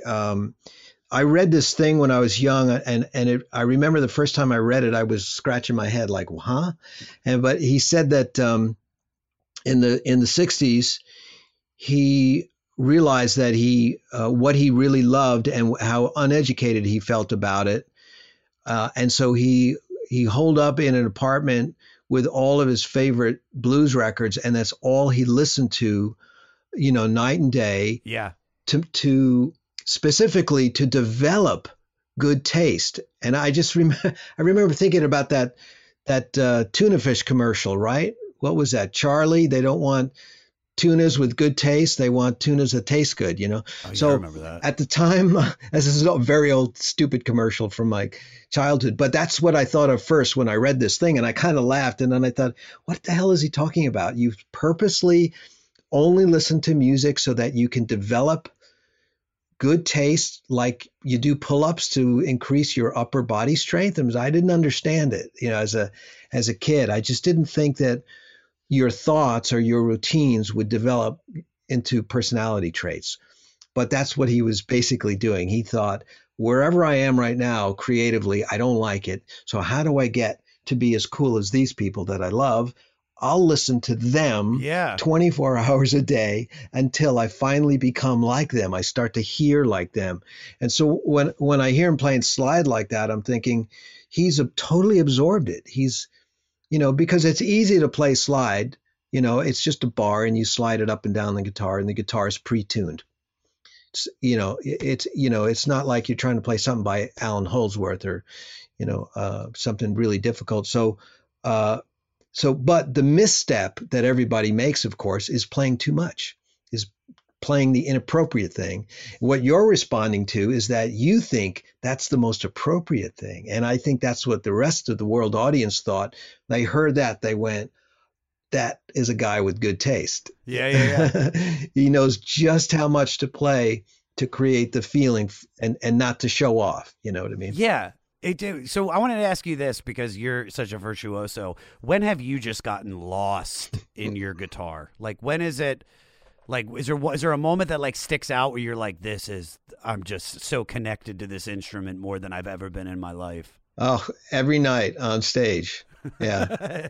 I tell you, I know I do, even when I'm thinking I'm not aware of it, because we get to the end of every song on stage and no matter how many set lists my tech puts on the ground, I don't know where I am. I don't know what song's next. And I'm often looking at him and he's looking at me with a funny look on his face, shaking his head. Sometimes he's yelling out, Satch Boogie, and I'm thinking, oh, that's right. That's where I am. It's traumatic. That's what it is. It's cathartic for me to walk out on stage anyway, because I'm kind of a shy person. And so to get out there and then to let go is difficult. So I just get lost in the playing, It's not always good, but I'm definitely lost. No, I love it. And that's funny because that next song is about that. Please Be With Me. It's a love song. I think to Patty. Could be about Patty, could be about how he misses heroin. We don't know. But the next one after that, Let It Grow. This is an interesting song, and I'd love to get your take on it because this is the last of the 3 original songs on this record. In my opinion, what I'm about to play, I feel seems like Stairway to Heaven. Peter, play the outro around 4 minutes.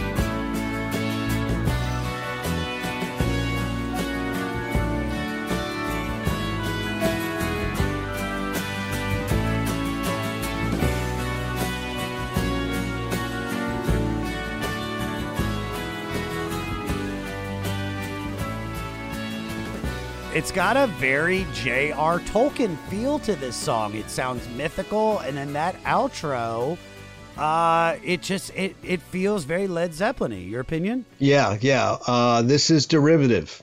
That's what they call it. This is if it was a courtroom, everybody, as it was with Led Zeppelin, everyone screams about prior art, and then they realize that there's like 100 songs that use that descending line.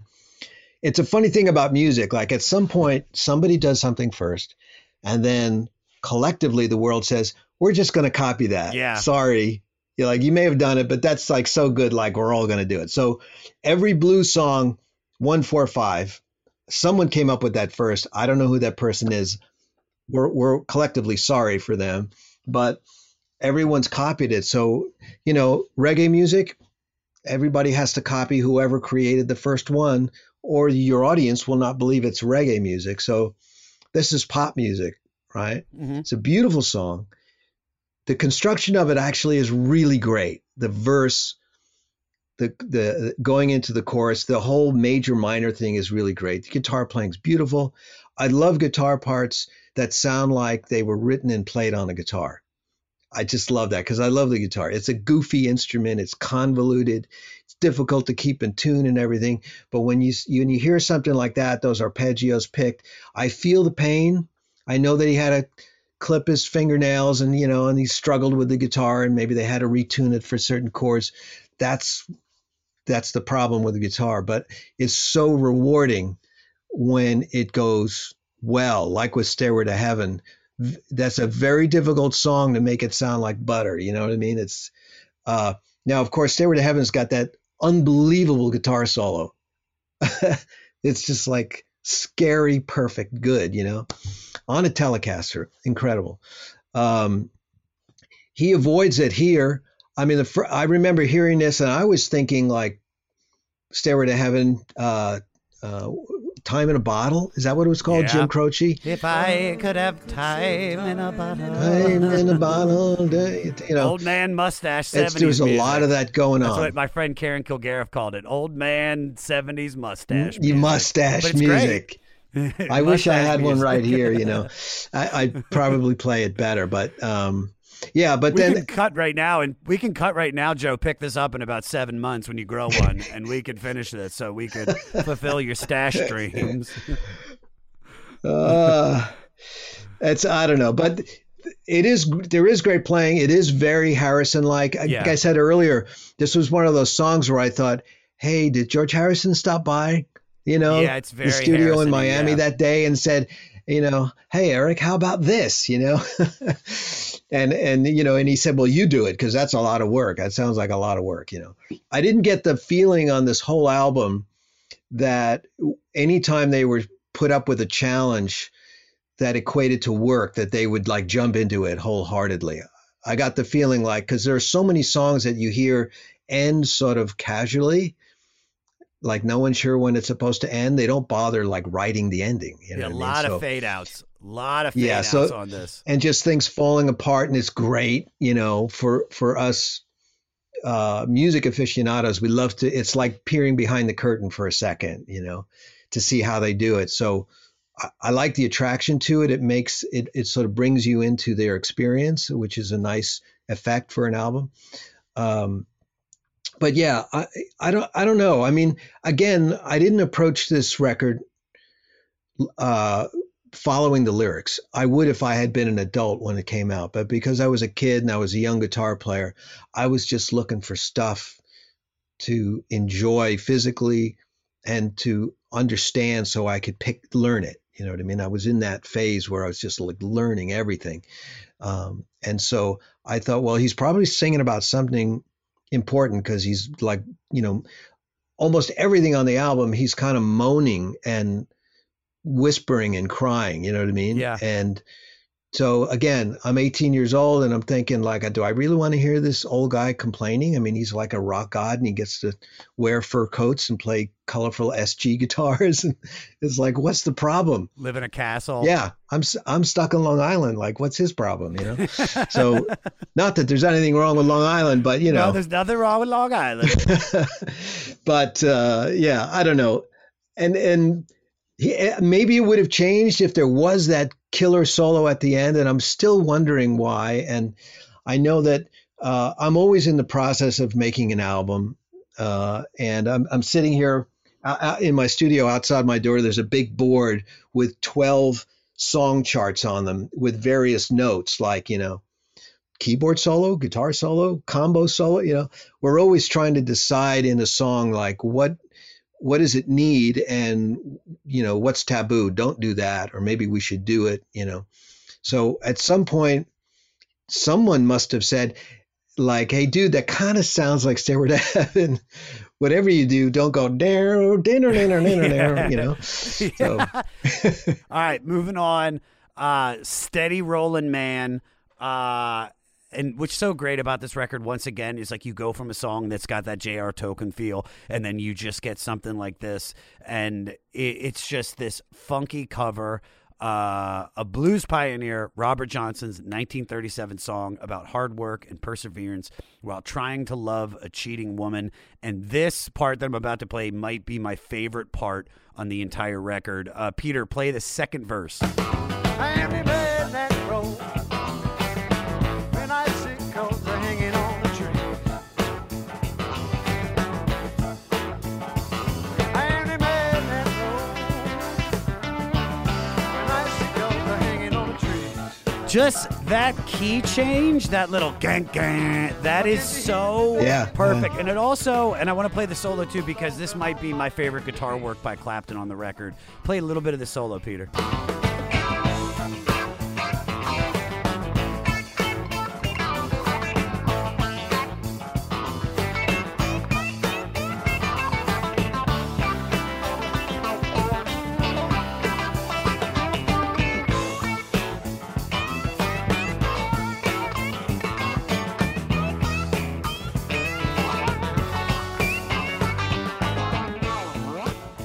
I mean, what does this do to you? Because it's just, to me, it's like the next two songs on this record, I'm just like dancing. I fell in love with this record because of how he closes it out. It's perfect. Yeah. It puts a smile on my face. There's the whole groove, the sound of it. I wish I knew if that was a phase 90 or a phase 100, you know, the effect on the guitar. It's just a little pedal that was those orange pedals. I don't think I have one on the ground here, but everyone was phase pedal crazy in the mid 70s there, from Bee Gees, all the way down to Robin Trower. So I thought that was kind of cool that he did that. You know, it was just a little step of more Eric but it's perfect. I mean, his phrasing is perfect. His timing is perfect. And, you know, it's just great that it comes together like that. You almost feel like I'm curious, like, when was it done in the recording process? Was that like one of the early ones, or did they get to that late? It's, there needs to be like a documentary done about the record, maybe. I tried to find it. on YouTube. It was not there. I mean, I don't know when he recorded this, but I mean, I don't know if he structured it to put Steady Rollin' Man going right into Mainline Florida, because this Mainline Florida has to be. I've been doing this almost 2 years now, Joe, and when you get a song that gets in your soul, I mean, it's incredible. I probably listened to Mainline Florida 40 times over the last 2 days. Wow. I love this song so much. And what's so great is that, you know, when I put on Mainline Florida, I am just vibing to this and just in it. I'm dancing around and connected, and then I'm listening to it on Spotify, and then the album ends and it goes onto like random, and it plays Clapton's Change the World, which is not Mainline Florida.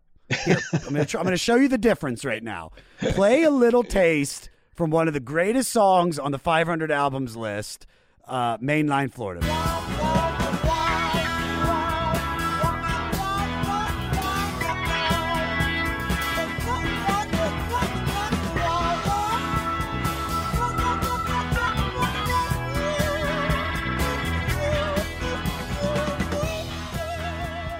All right, now play a little bit of Change the World by Eric Clapton. I can change the world. I would be the sunlight in your universe. The fuck are you doing, Spotify? Not just the same artist, the same vibe, bro. Not saying Change the World is bad at all, but you're going from Hot Fire, which Mainline Florida, I'm telling you, man, this is my so far top 5 songs out of anything I've listened to on this list. And then you go into, Change the World. Not saying it's bad at all. Love you, Eric. Playlist rage. It's a thing, you know? Dude, I had it, bro. I had it. I mean, this is like, what's it like? What's it like here in mainline Florida as an 18-year-old?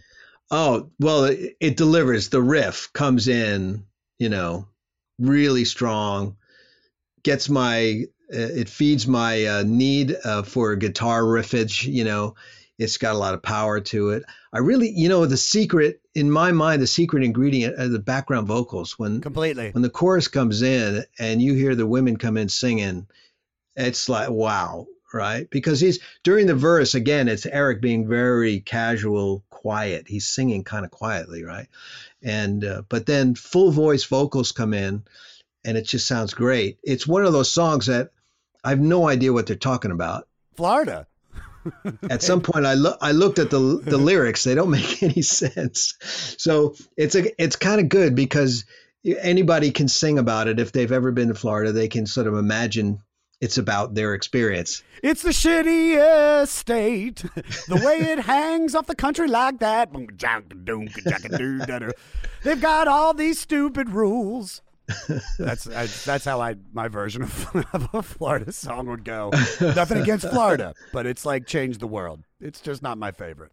Well, they've got Florida. I've been all over Florida. They've got some absolutely stunningly beautiful places there, and it's a really diverse state. I have to say, when we tour a lot, and so after 3+ decades of touring.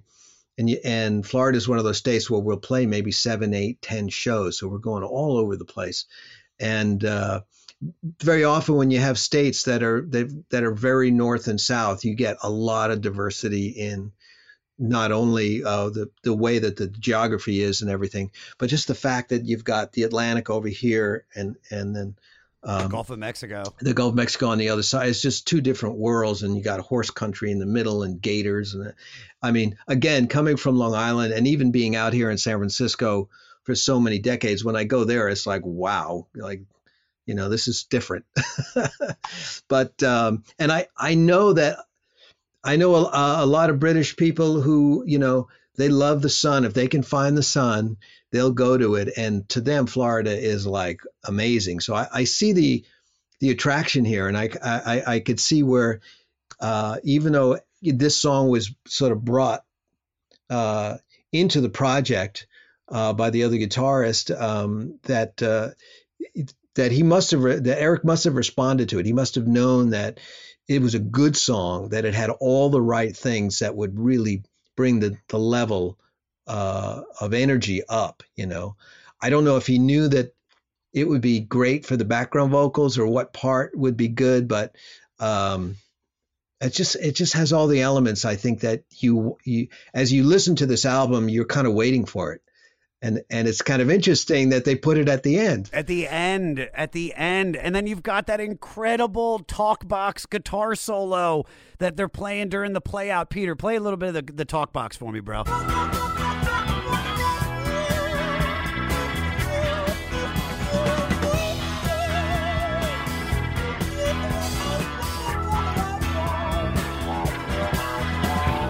I mean, it's just, it should be a bigger song in my opinion. Like I've had so much fun, Joe, over the last week listening to this, sending this song to so many of my friends that I know dig music that might not like be at this point in the podcast, as we know from when we recorded. We always record a little bit earlier, so I'm just like, get ready for mainline Florida, and it's just the rest of the album, in my opinion, Joe, could have just sucked. And if it ended with mainline, deserves to be on the list. In my opinion, why this album, I Shot the Sheriff was bigger, but mainline Florida, man, this is what made me an Eric Clapton fan for the rest of my life. Wow. Well, that says a lot. I mean, wow. Yeah. Well, you know, technically, what he's doing there, slide guitar with the talk box. Have you ever played with a talk box?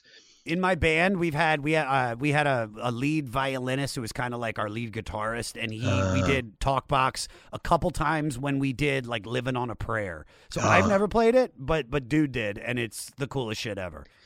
Yeah, if you're listening to it. Yeah.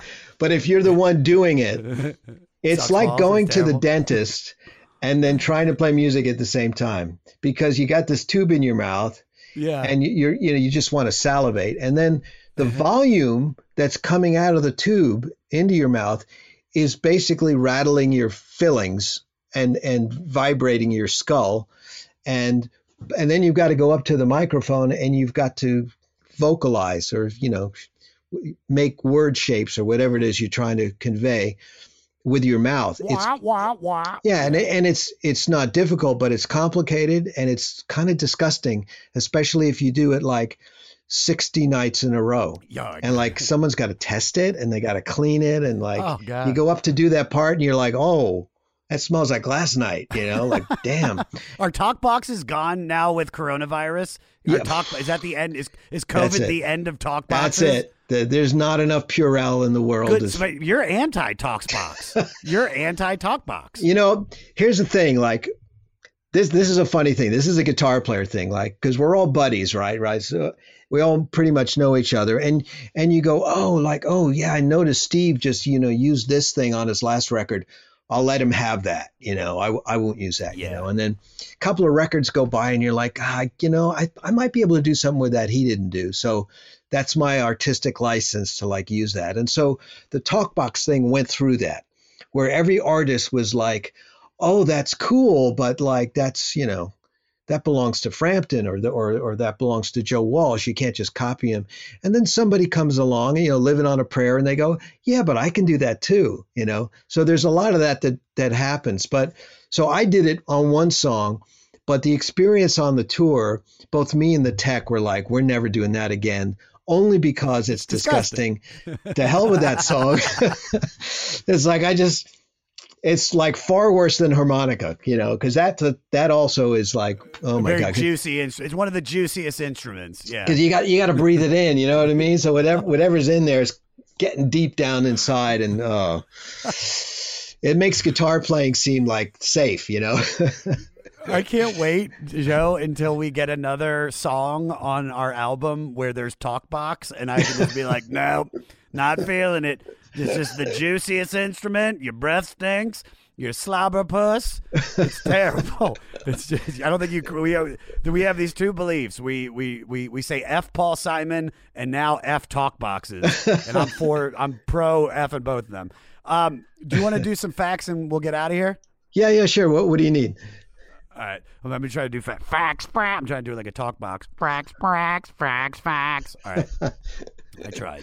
All right. The house at 461 Ocean Boulevard had to change its address after this album because it was constantly being visited by fans. It has since been rebuilt and had its address changed back. Yes. Wait, and now I'm going to sound stupid. 461 Ocean Boulevard is in Florida, right? This is a Florida address? Yeah. Okay. Yeah. So I wanted to ask you this. What's your wildest fan story? Oh, wow. I don't know. I'll tell you what's it's on my mind. It doesn't really fit into your question that much, but I got to hang out with Eric Clapton twice, right? Okay. The first time was a weird fan experience, and it sort of answers your question in a way. Okay. Because my friend of mine was a guitar dealer, was bringing him some guitars that he had requested, some really expensive, extremely vintage Fender Strats. And he asked me if I wanted to come along to hang out with Eric and test these guitars out.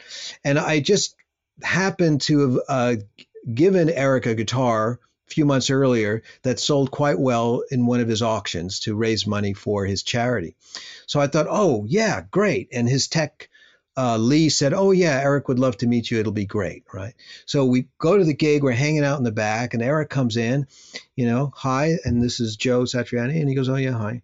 And he sits down. He starts playing the guitars, and he goes, okay, I'll take that one, and forget about that one. And then he opens his computer, and he just totally ignores us.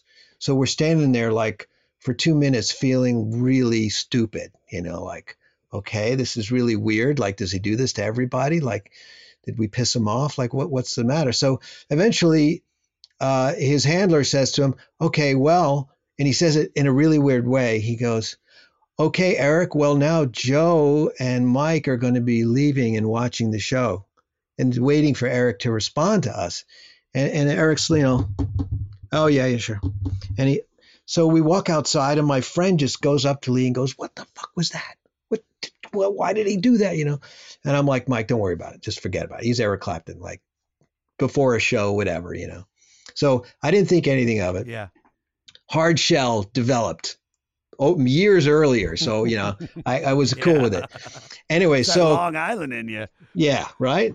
So a couple of years, many years later, but a couple of years ago, I was at the end of our European tour for Unstoppable Momentum, I was getting an award by the Classic Rock Awards or something like that. And they asked me, they said, you're going to receive a reward from Brian May. And we'd also like you to present an award to Brian May and Queen. So I was like, yeah, great. So just so happens the day before we wait in London, we do a show. Glyn Johns calls and says, oh, so happy you guys are in town. I'm making a record with Eric. Why don't you guys, stop by the studio? So I'm thinking, oh, do I want to go through that again? It's like, I'm ignored again. Yeah. Yeah. It's like, I'm really happy just being a fan, but this time it was totally different. This time I go into the studio, I'm sitting there waiting to be ignored. And of course he's really sweet and he's nice and everything's really cool. And I get to watch him record and we have lunch and everything's great. And yeah, by the end of the day, I'm like, wow, like this has been like a fantastic day for a music fan. But what a strange, flip of circumstances, Oh, I mean, thank God you had that second time to hang out with him, or you just would have been like, people would mention, oh, dude, I just heard that new Clapton stuff. And you'd be like, yeah, it's really good. Just like sad and stuff. Yeah. Oh, I love you, Eric. He probably had to check emails that first time. Who knows what he was going through. Yeah. All right, where are we? Hey, this is Dewey Halpus, host of Peer Pleasure on the Sound Talent Media Podcast Network. Join me each week as I explore another long-form conversation with one of your favorite musicians, actors, comedians, or creatives. From Chino Moreno of the Deftones, John Gorley of Portugal the Man, to Fat Mike from NoFX and Ian MacKaye from Fugazi and Minor Threat, we go all over the map. From Fall Out Boy to Slayer, Peer Pleasure has it all. Check us out now on Sound Talent Media. All right, so now we get to find out really what happened with Yvonne Elliman. So the female vocalist on this album, Yvonne Elliman, who had just come off the lead in the play and movie versions of Jesus Christ Superstar, and who a few years later would go on to have a #1 disco era hit with If I Can't Have You from the Saturday Night Fever album, and she stayed with Clapton's band for 5 albums. Now, Joe, the list of guitar players that you have taught early on is just some of the most epic names I've ever seen in music. You got Kurt Hammett of Metallica, Larry Lalonde of Primus, David Bryson of Counting Crows, Alex Skolnick of Testament, Steve Vai, one of my personal favorites. He's played with Zappa, David Lee Roth, Whitesnake, and everybody. So I wanted to ask you this, because you've had such an incredible career. Before you broke, did you have any jealousy or resentment about any of your students' fame? Oh, no. The thing is that in that little studio there, Secondhand Guitars in Berkeley, California, it was like a team effort. Like it was, first of all, you have to understand it's such a long shot to succeed in the music business. And then you're a guitar player and then you like to play a lot. I mean, you feel like it's such a long shot. The only way where any of us are getting anywhere is if we all sort of band together. We got to help each other. So that was the vibe. When people came in and they wanted lessons, I used to ask them, what's your goal? Do you just want to play music at the end of the day, take your mind off, because I had race car drivers, school teachers, policemen, carpenters, whatever. They weren't interested in practicing. They just want to know how to play John Fogerty songs or something. So we had to get that straight.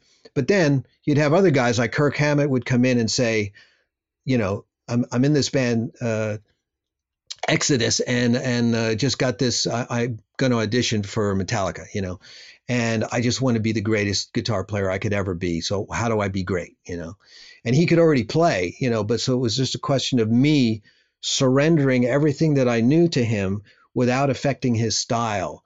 And so this bond kind of gets created where you're rooting for this guy to succeed. You know what I mean? And you realize that everything that you've come before him, even though I wasn't that much older, but just being 10 years older at that age group is a big gap, you know, that you see these people as young students, young kids, and it's your responsibility to teach them everything you know, teach them the ropes in and outside of guitar playing, music business, whatever it might be. So, and they were so diverse. I mean, the names you mentioned, I mean, literally the same day David Bryson would be there, Kevin Cadigan from Third Eye Blind, Alex Skolnick. I mean, these people were so different from each other. And then later in the day, Charlie Hunter would come in for lessons. I mean, the diversity in their personalities and their musical aspirations was so intense. But I think everybody had the same feeling, which is maybe one of us will make it. You know what I mean? So that got you in the mood to give everything that you had, you know. It's very much like being a stand-up comic, is that, you know, you start, we're all at this level, some are better than others, and you form this group because you, like you said, you know how hard it is and you have to support each other.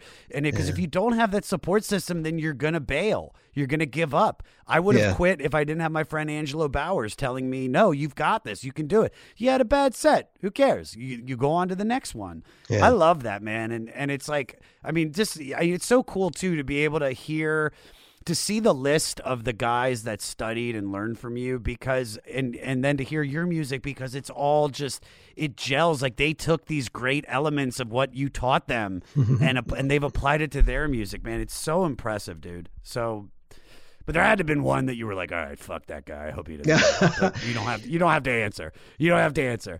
All right. Clapton's nickname, Slowhand, is rumored to have been given to him because he was in the Yardbirds and would break a string on stage, and the audience would start to slow clap until he was finished replacing it. I love that. Wow. So much. So I had no idea. And I don't know if you had no idea. I had no idea. That is great. I just learned something.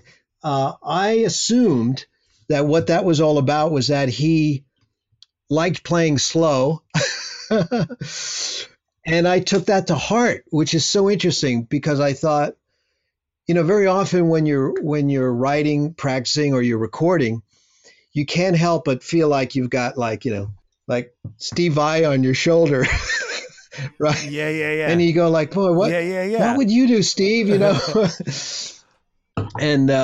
And so you think like, and then even in let's say you're in the control room, you're doing solos or something, and someone says, yeah, play something more like, you know, Brian May, and someone says, no, more like B.B. King, like blues, or someone says, no, you should just go absolutely crazy. It should be like total Jack White kind of crazy. You know, people just throwing stuff out, and you have to.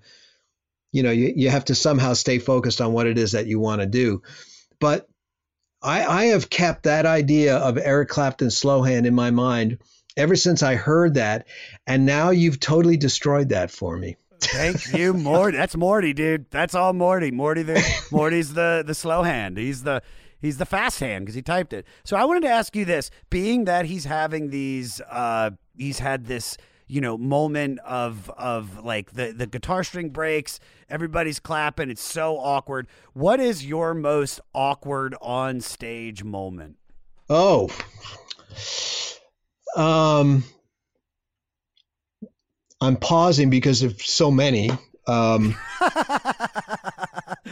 Whichever one pops up first. Yeah, unless you got a good one. Definitely the most embarrassing. There's awkward, and then there's awkward, embarrassing, right?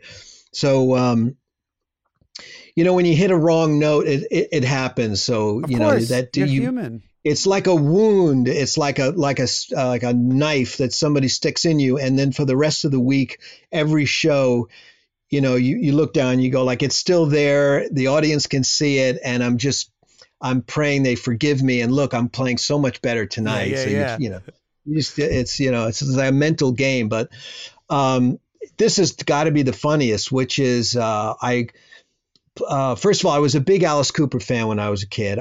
I got thrown out of school for imitating him with a snake during a friend's presentation to try to get elected as class president. And we went way over the line with our presentation, and I terrorized the younger kids in the theater with my friend's boa. And I was, shirtless with fake blood all over me. I mean, but I really loved. You went for it. I went for it. It was good. And Alice Cooper's a great guy, and I've luckily gotten to know him over the years. So anyway, but in the early 90s, I had this other deal to develop a band, and this A&R guy was working with Alice Cooper for a record called Hey Stupid, and he got me to play on the record. I think I played 4 or 5 songs, doing solos and stuff for Alice's record. And when he came to the local amphitheater, down on the peninsula, he invited me to come up and jam. And I had my good friend I'd recommended for the lead slot in the band. So it was like a friendly atmosphere, And I show up and they've got the amp waiting for me and the guitar, and it's the encore. And Alice says, and now I want to bring out my good friend, Joe Satriani. Hey, everyone yells. And I go running out, I plug in the guitar, and it doesn't work. Oh. And it's like, the first 10 seconds is like, oh, they'll fix it. It's just, something. And I'm still there. And then, eventually Alice is like, dude, we got to start the song, So they just start the song. I got 5 snakes out here now. Yeah. So there's like, it's worse than Spinal Tap because I'm in it. And there's, a few thousand people. The cocoon won't open. Won't open. Outdoor amphitheater. There I am standing there with a guitar with nothing to do. The band is playing the song. There's 3 guys unplugging, plugging. They can't get it to work. The song ends. I never played a note. Oh, God.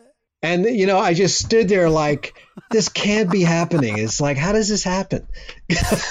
And so when people say, hey, have you ever played with Alice Cooper? And I go, well, yeah, I don't know. Sort of yes, sort of no.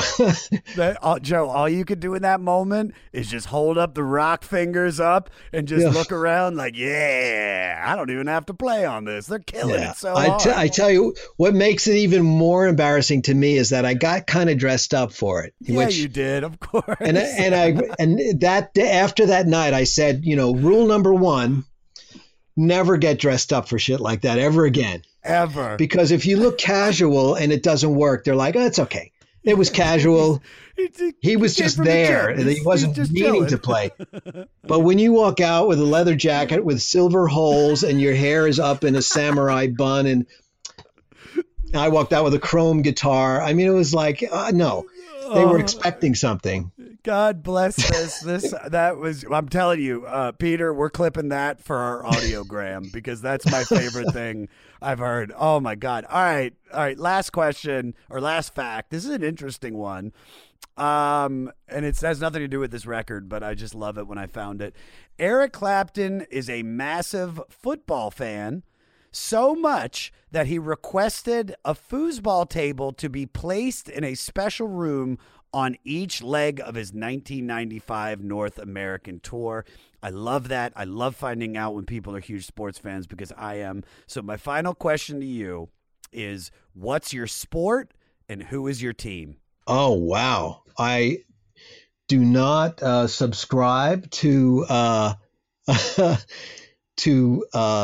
that kind of thing. It's really funny. I know so many good friends and lots of band members who are over the top with sports. I got to say, number 1, Stuart Hamm, amazing bass player, the most over the top sports fanatic I've ever known and have ever had to tour with.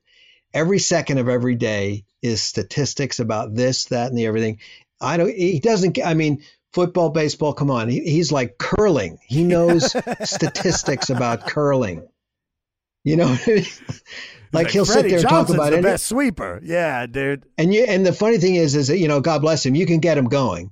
Like I can say something like, goaltending my ass, and he thinks I'm serious. He doesn't know that I don't follow any of this stuff, But But I got to say though, the me being associated with sports is a very interesting thing because you at some point you get asked to do anthems, and I love playing the national anthem. But because I'm not a total sports fanatic, I don't get mesmerized by the stadium and the players or anything like that. To me, it's more like a gig. I have to play. There's going to be people. It's the same thing no matter what gig you're doing. And so when I go in there, I can see and sense the vibe that is so different, like how weirdly superstitious baseball fans and players are. Oh, yeah. And then you go and you play a basketball game and nobody gives a damn about what you're going to do and when you're going to do it. And there's just like, you could just go do it over there and get it over with as soon as possible. In football, they really want to see something happen, And of course, with football, you're in the middle of the field very often. It's freezing, and I've got so many funny stories. The funniest though has got to be the fact that the only way that I got in the movie Moneyball was because of a massive screw up by the producer of the Oakland A's talent. They put me in front of, I was like middle of third baseline. I'm facing only about 10,000 people. And I've done this a lot. So I tell the producer, you look at me, I look at you. When you say go, I go. I'm not going to play unless you tell me to go, right? So I'm sitting there, I'm waiting. And I hear, everyone's talking about he should play. And I'm looking at the producer and I'm like, now? Bam, go, Joe, go. So I play. The people I'm looking at, this is, it's a big stadium, right? What is it, 60,000 people? So you can't look at everybody. So I'm looking at the 10,000 right in front of me. They're standing up. They're like this. I finished the anthem. As soon as I hit my last chord, I hear, ladies and gentlemen, please rise. Joe Satriani will play the national anthem. And I'm thinking, I just finished, right? And I'm standing by my marshal, so it's like freaking loud, right? It's not like no one heard it. Yeah. And the people there are starting to sit down because they heard it too. So I look at them and I go like, well, should I just play it again? And they're like, no. And the roadie comes out and he turns off my amp and he starts dragging everything off. So, I thought, well, that's really weird. So I leave, stay for half of the game. I get home. People are calling me, emailing me. They're like, what was the protest about? What were you, we saw you storm off the field. What was the protest? And I'm like, oh man, people have gotten the wrong idea. I didn't mean to do it. And again, I told my manager, that's the last time I do an anthem. It's like, it's always so screwy. What's wrong with these people? So anyway, years later, they're starting that movie Moneyball, and the director, I guess, says, well, who played the anthem that night? And someone says, well, believe it or not, that was this guy, Joe Satriani. And it kind of went, it got screwy the first time. They invited him back for the real beginning of the season because they felt so bad. And that was true. I got a call from the A's after the debacle of the first one, and they said, we totally screwed up. We're so sorry. It was a preseason game. Come back for the start of the season. So I did go back. I played it. Everything was great. Fly over the whole thing. Anyway, that's how I wound up in the movie because I got invited back for that particular game. And that was the first game, around that whole thing, the whole Moneyball vibe, Yeah. And I just want to imagine that there's people still in this world. They're like, dude, I didn't know Satriani was like Rage Against the Machine. Jeez Louise, this dude, he's fighting over political prisoners. Yeah, I couldn't hear anybody. Maybe they thought it was just all sports related. Like, I had something against Jeter or something. I don't know who was playing at the time. I don't follow it. But, it's just. But I got to say, when you do the anthems, one of the craziest things is you get to talk to these athletes who are absolutely amazing. They're just, they are amazing. We all know basketball players will just freak you out if you ever get a chance to be close to them, Yeah. They're so tall, they're so athletic, and these days are really strong.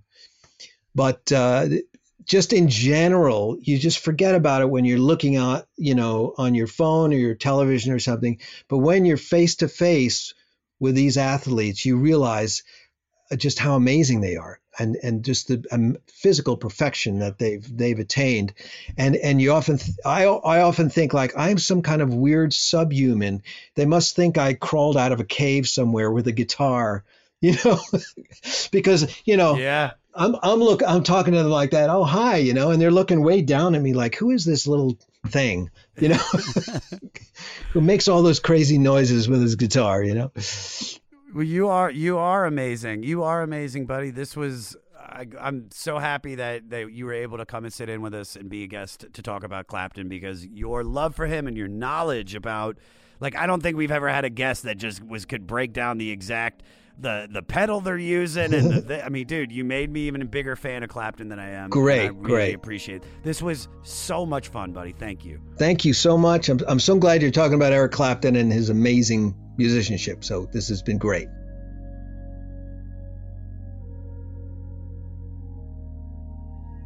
What did I tell you? What did I tell you? The one and only Joe Satriani. Go pick up his new album, Shapeshifting. Came out in April. It's incredible. Find Joe on Twitter at ChickenFootJoe. Find him on Instagram at Joe Satriani. And for all things Joe, go to his website, satriani.com. Now, we just listened to Eric Clapton from 1964. This week, our music director, Matt Pinfield, chose the Matt O'Ree Band. They're a blues band from the Jersey Shore who got a nod from Eric Clapton when Matt won a guitar playing contest hosted by B.B. King and John Mayer. Bruce Springsteen was such a fan that he played in the band's latest album, Brotherhood, along with legendary Stax Volt guitarist Steve Croppa. They've toured with Bruce and Bon Jovi and many others, and they got their latest single, inspired by Clapton, Through Time With You. And you can hear it right now. Also, you can find all the links to the music on our website, the500podcast.com. And if you're in a band and you want your music on the 500, send us your song to 500podcast@gmail.com, and make sure you put the album and artist that influenced you in the subject line. Next week is Bob Dylan week, as we go deep into his 1997 album Time Out of Mind, which won Album of the Year over OK Computer by Radiohead. Are you fucking kidding me? Man, this better not be Spoogle. That'd be Dougal. You got some homework to do. Listen to the album. Stay fleecy. Dougal, Dougal. If I could stop time like a picture till your shadows disappear, your smile makes me richer. I would erase every tear. Measured by a clock, or measured by the moon. Time just keeps on flying. Measured by a clock, or measured by the moon. All I know is I wanna go through time with you.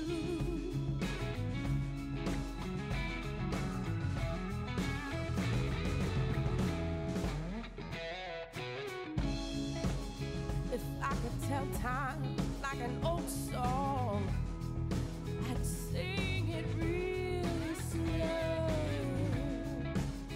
Make memories that last for so long and never let you go. If I could keep time like a secret, I'd whisper it in your ear, which no one but the heavens and you and I shall hear. Measured by a clock, or measured by the moon. Time just keeps on flying. Measured by a clock, or measured by the moon. All I know is I wanna go through time with you. Yeah.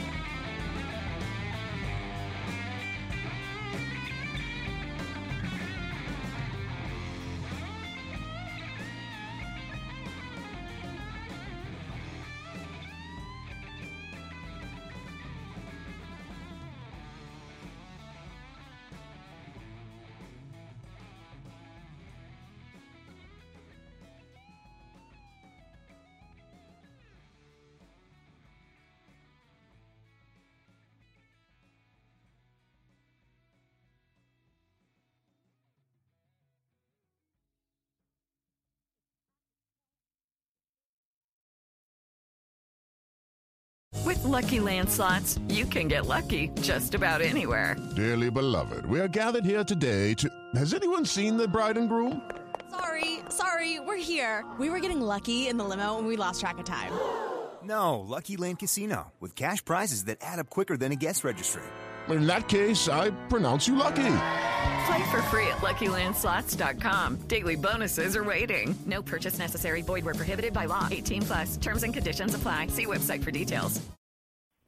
Hey, this is Steve Choi, host of the Musicians Guild podcast, part of the Sound Talent Media Podcast Network. Within the four walls of the Musicians Guild, we'll be discussing the habits, idiosyncrasies, experiences, and general psychology of my friends and peers, all involved with music in various capacities. Listen and subscribe at soundtalentmedia.com. Next Chapter Podcasts.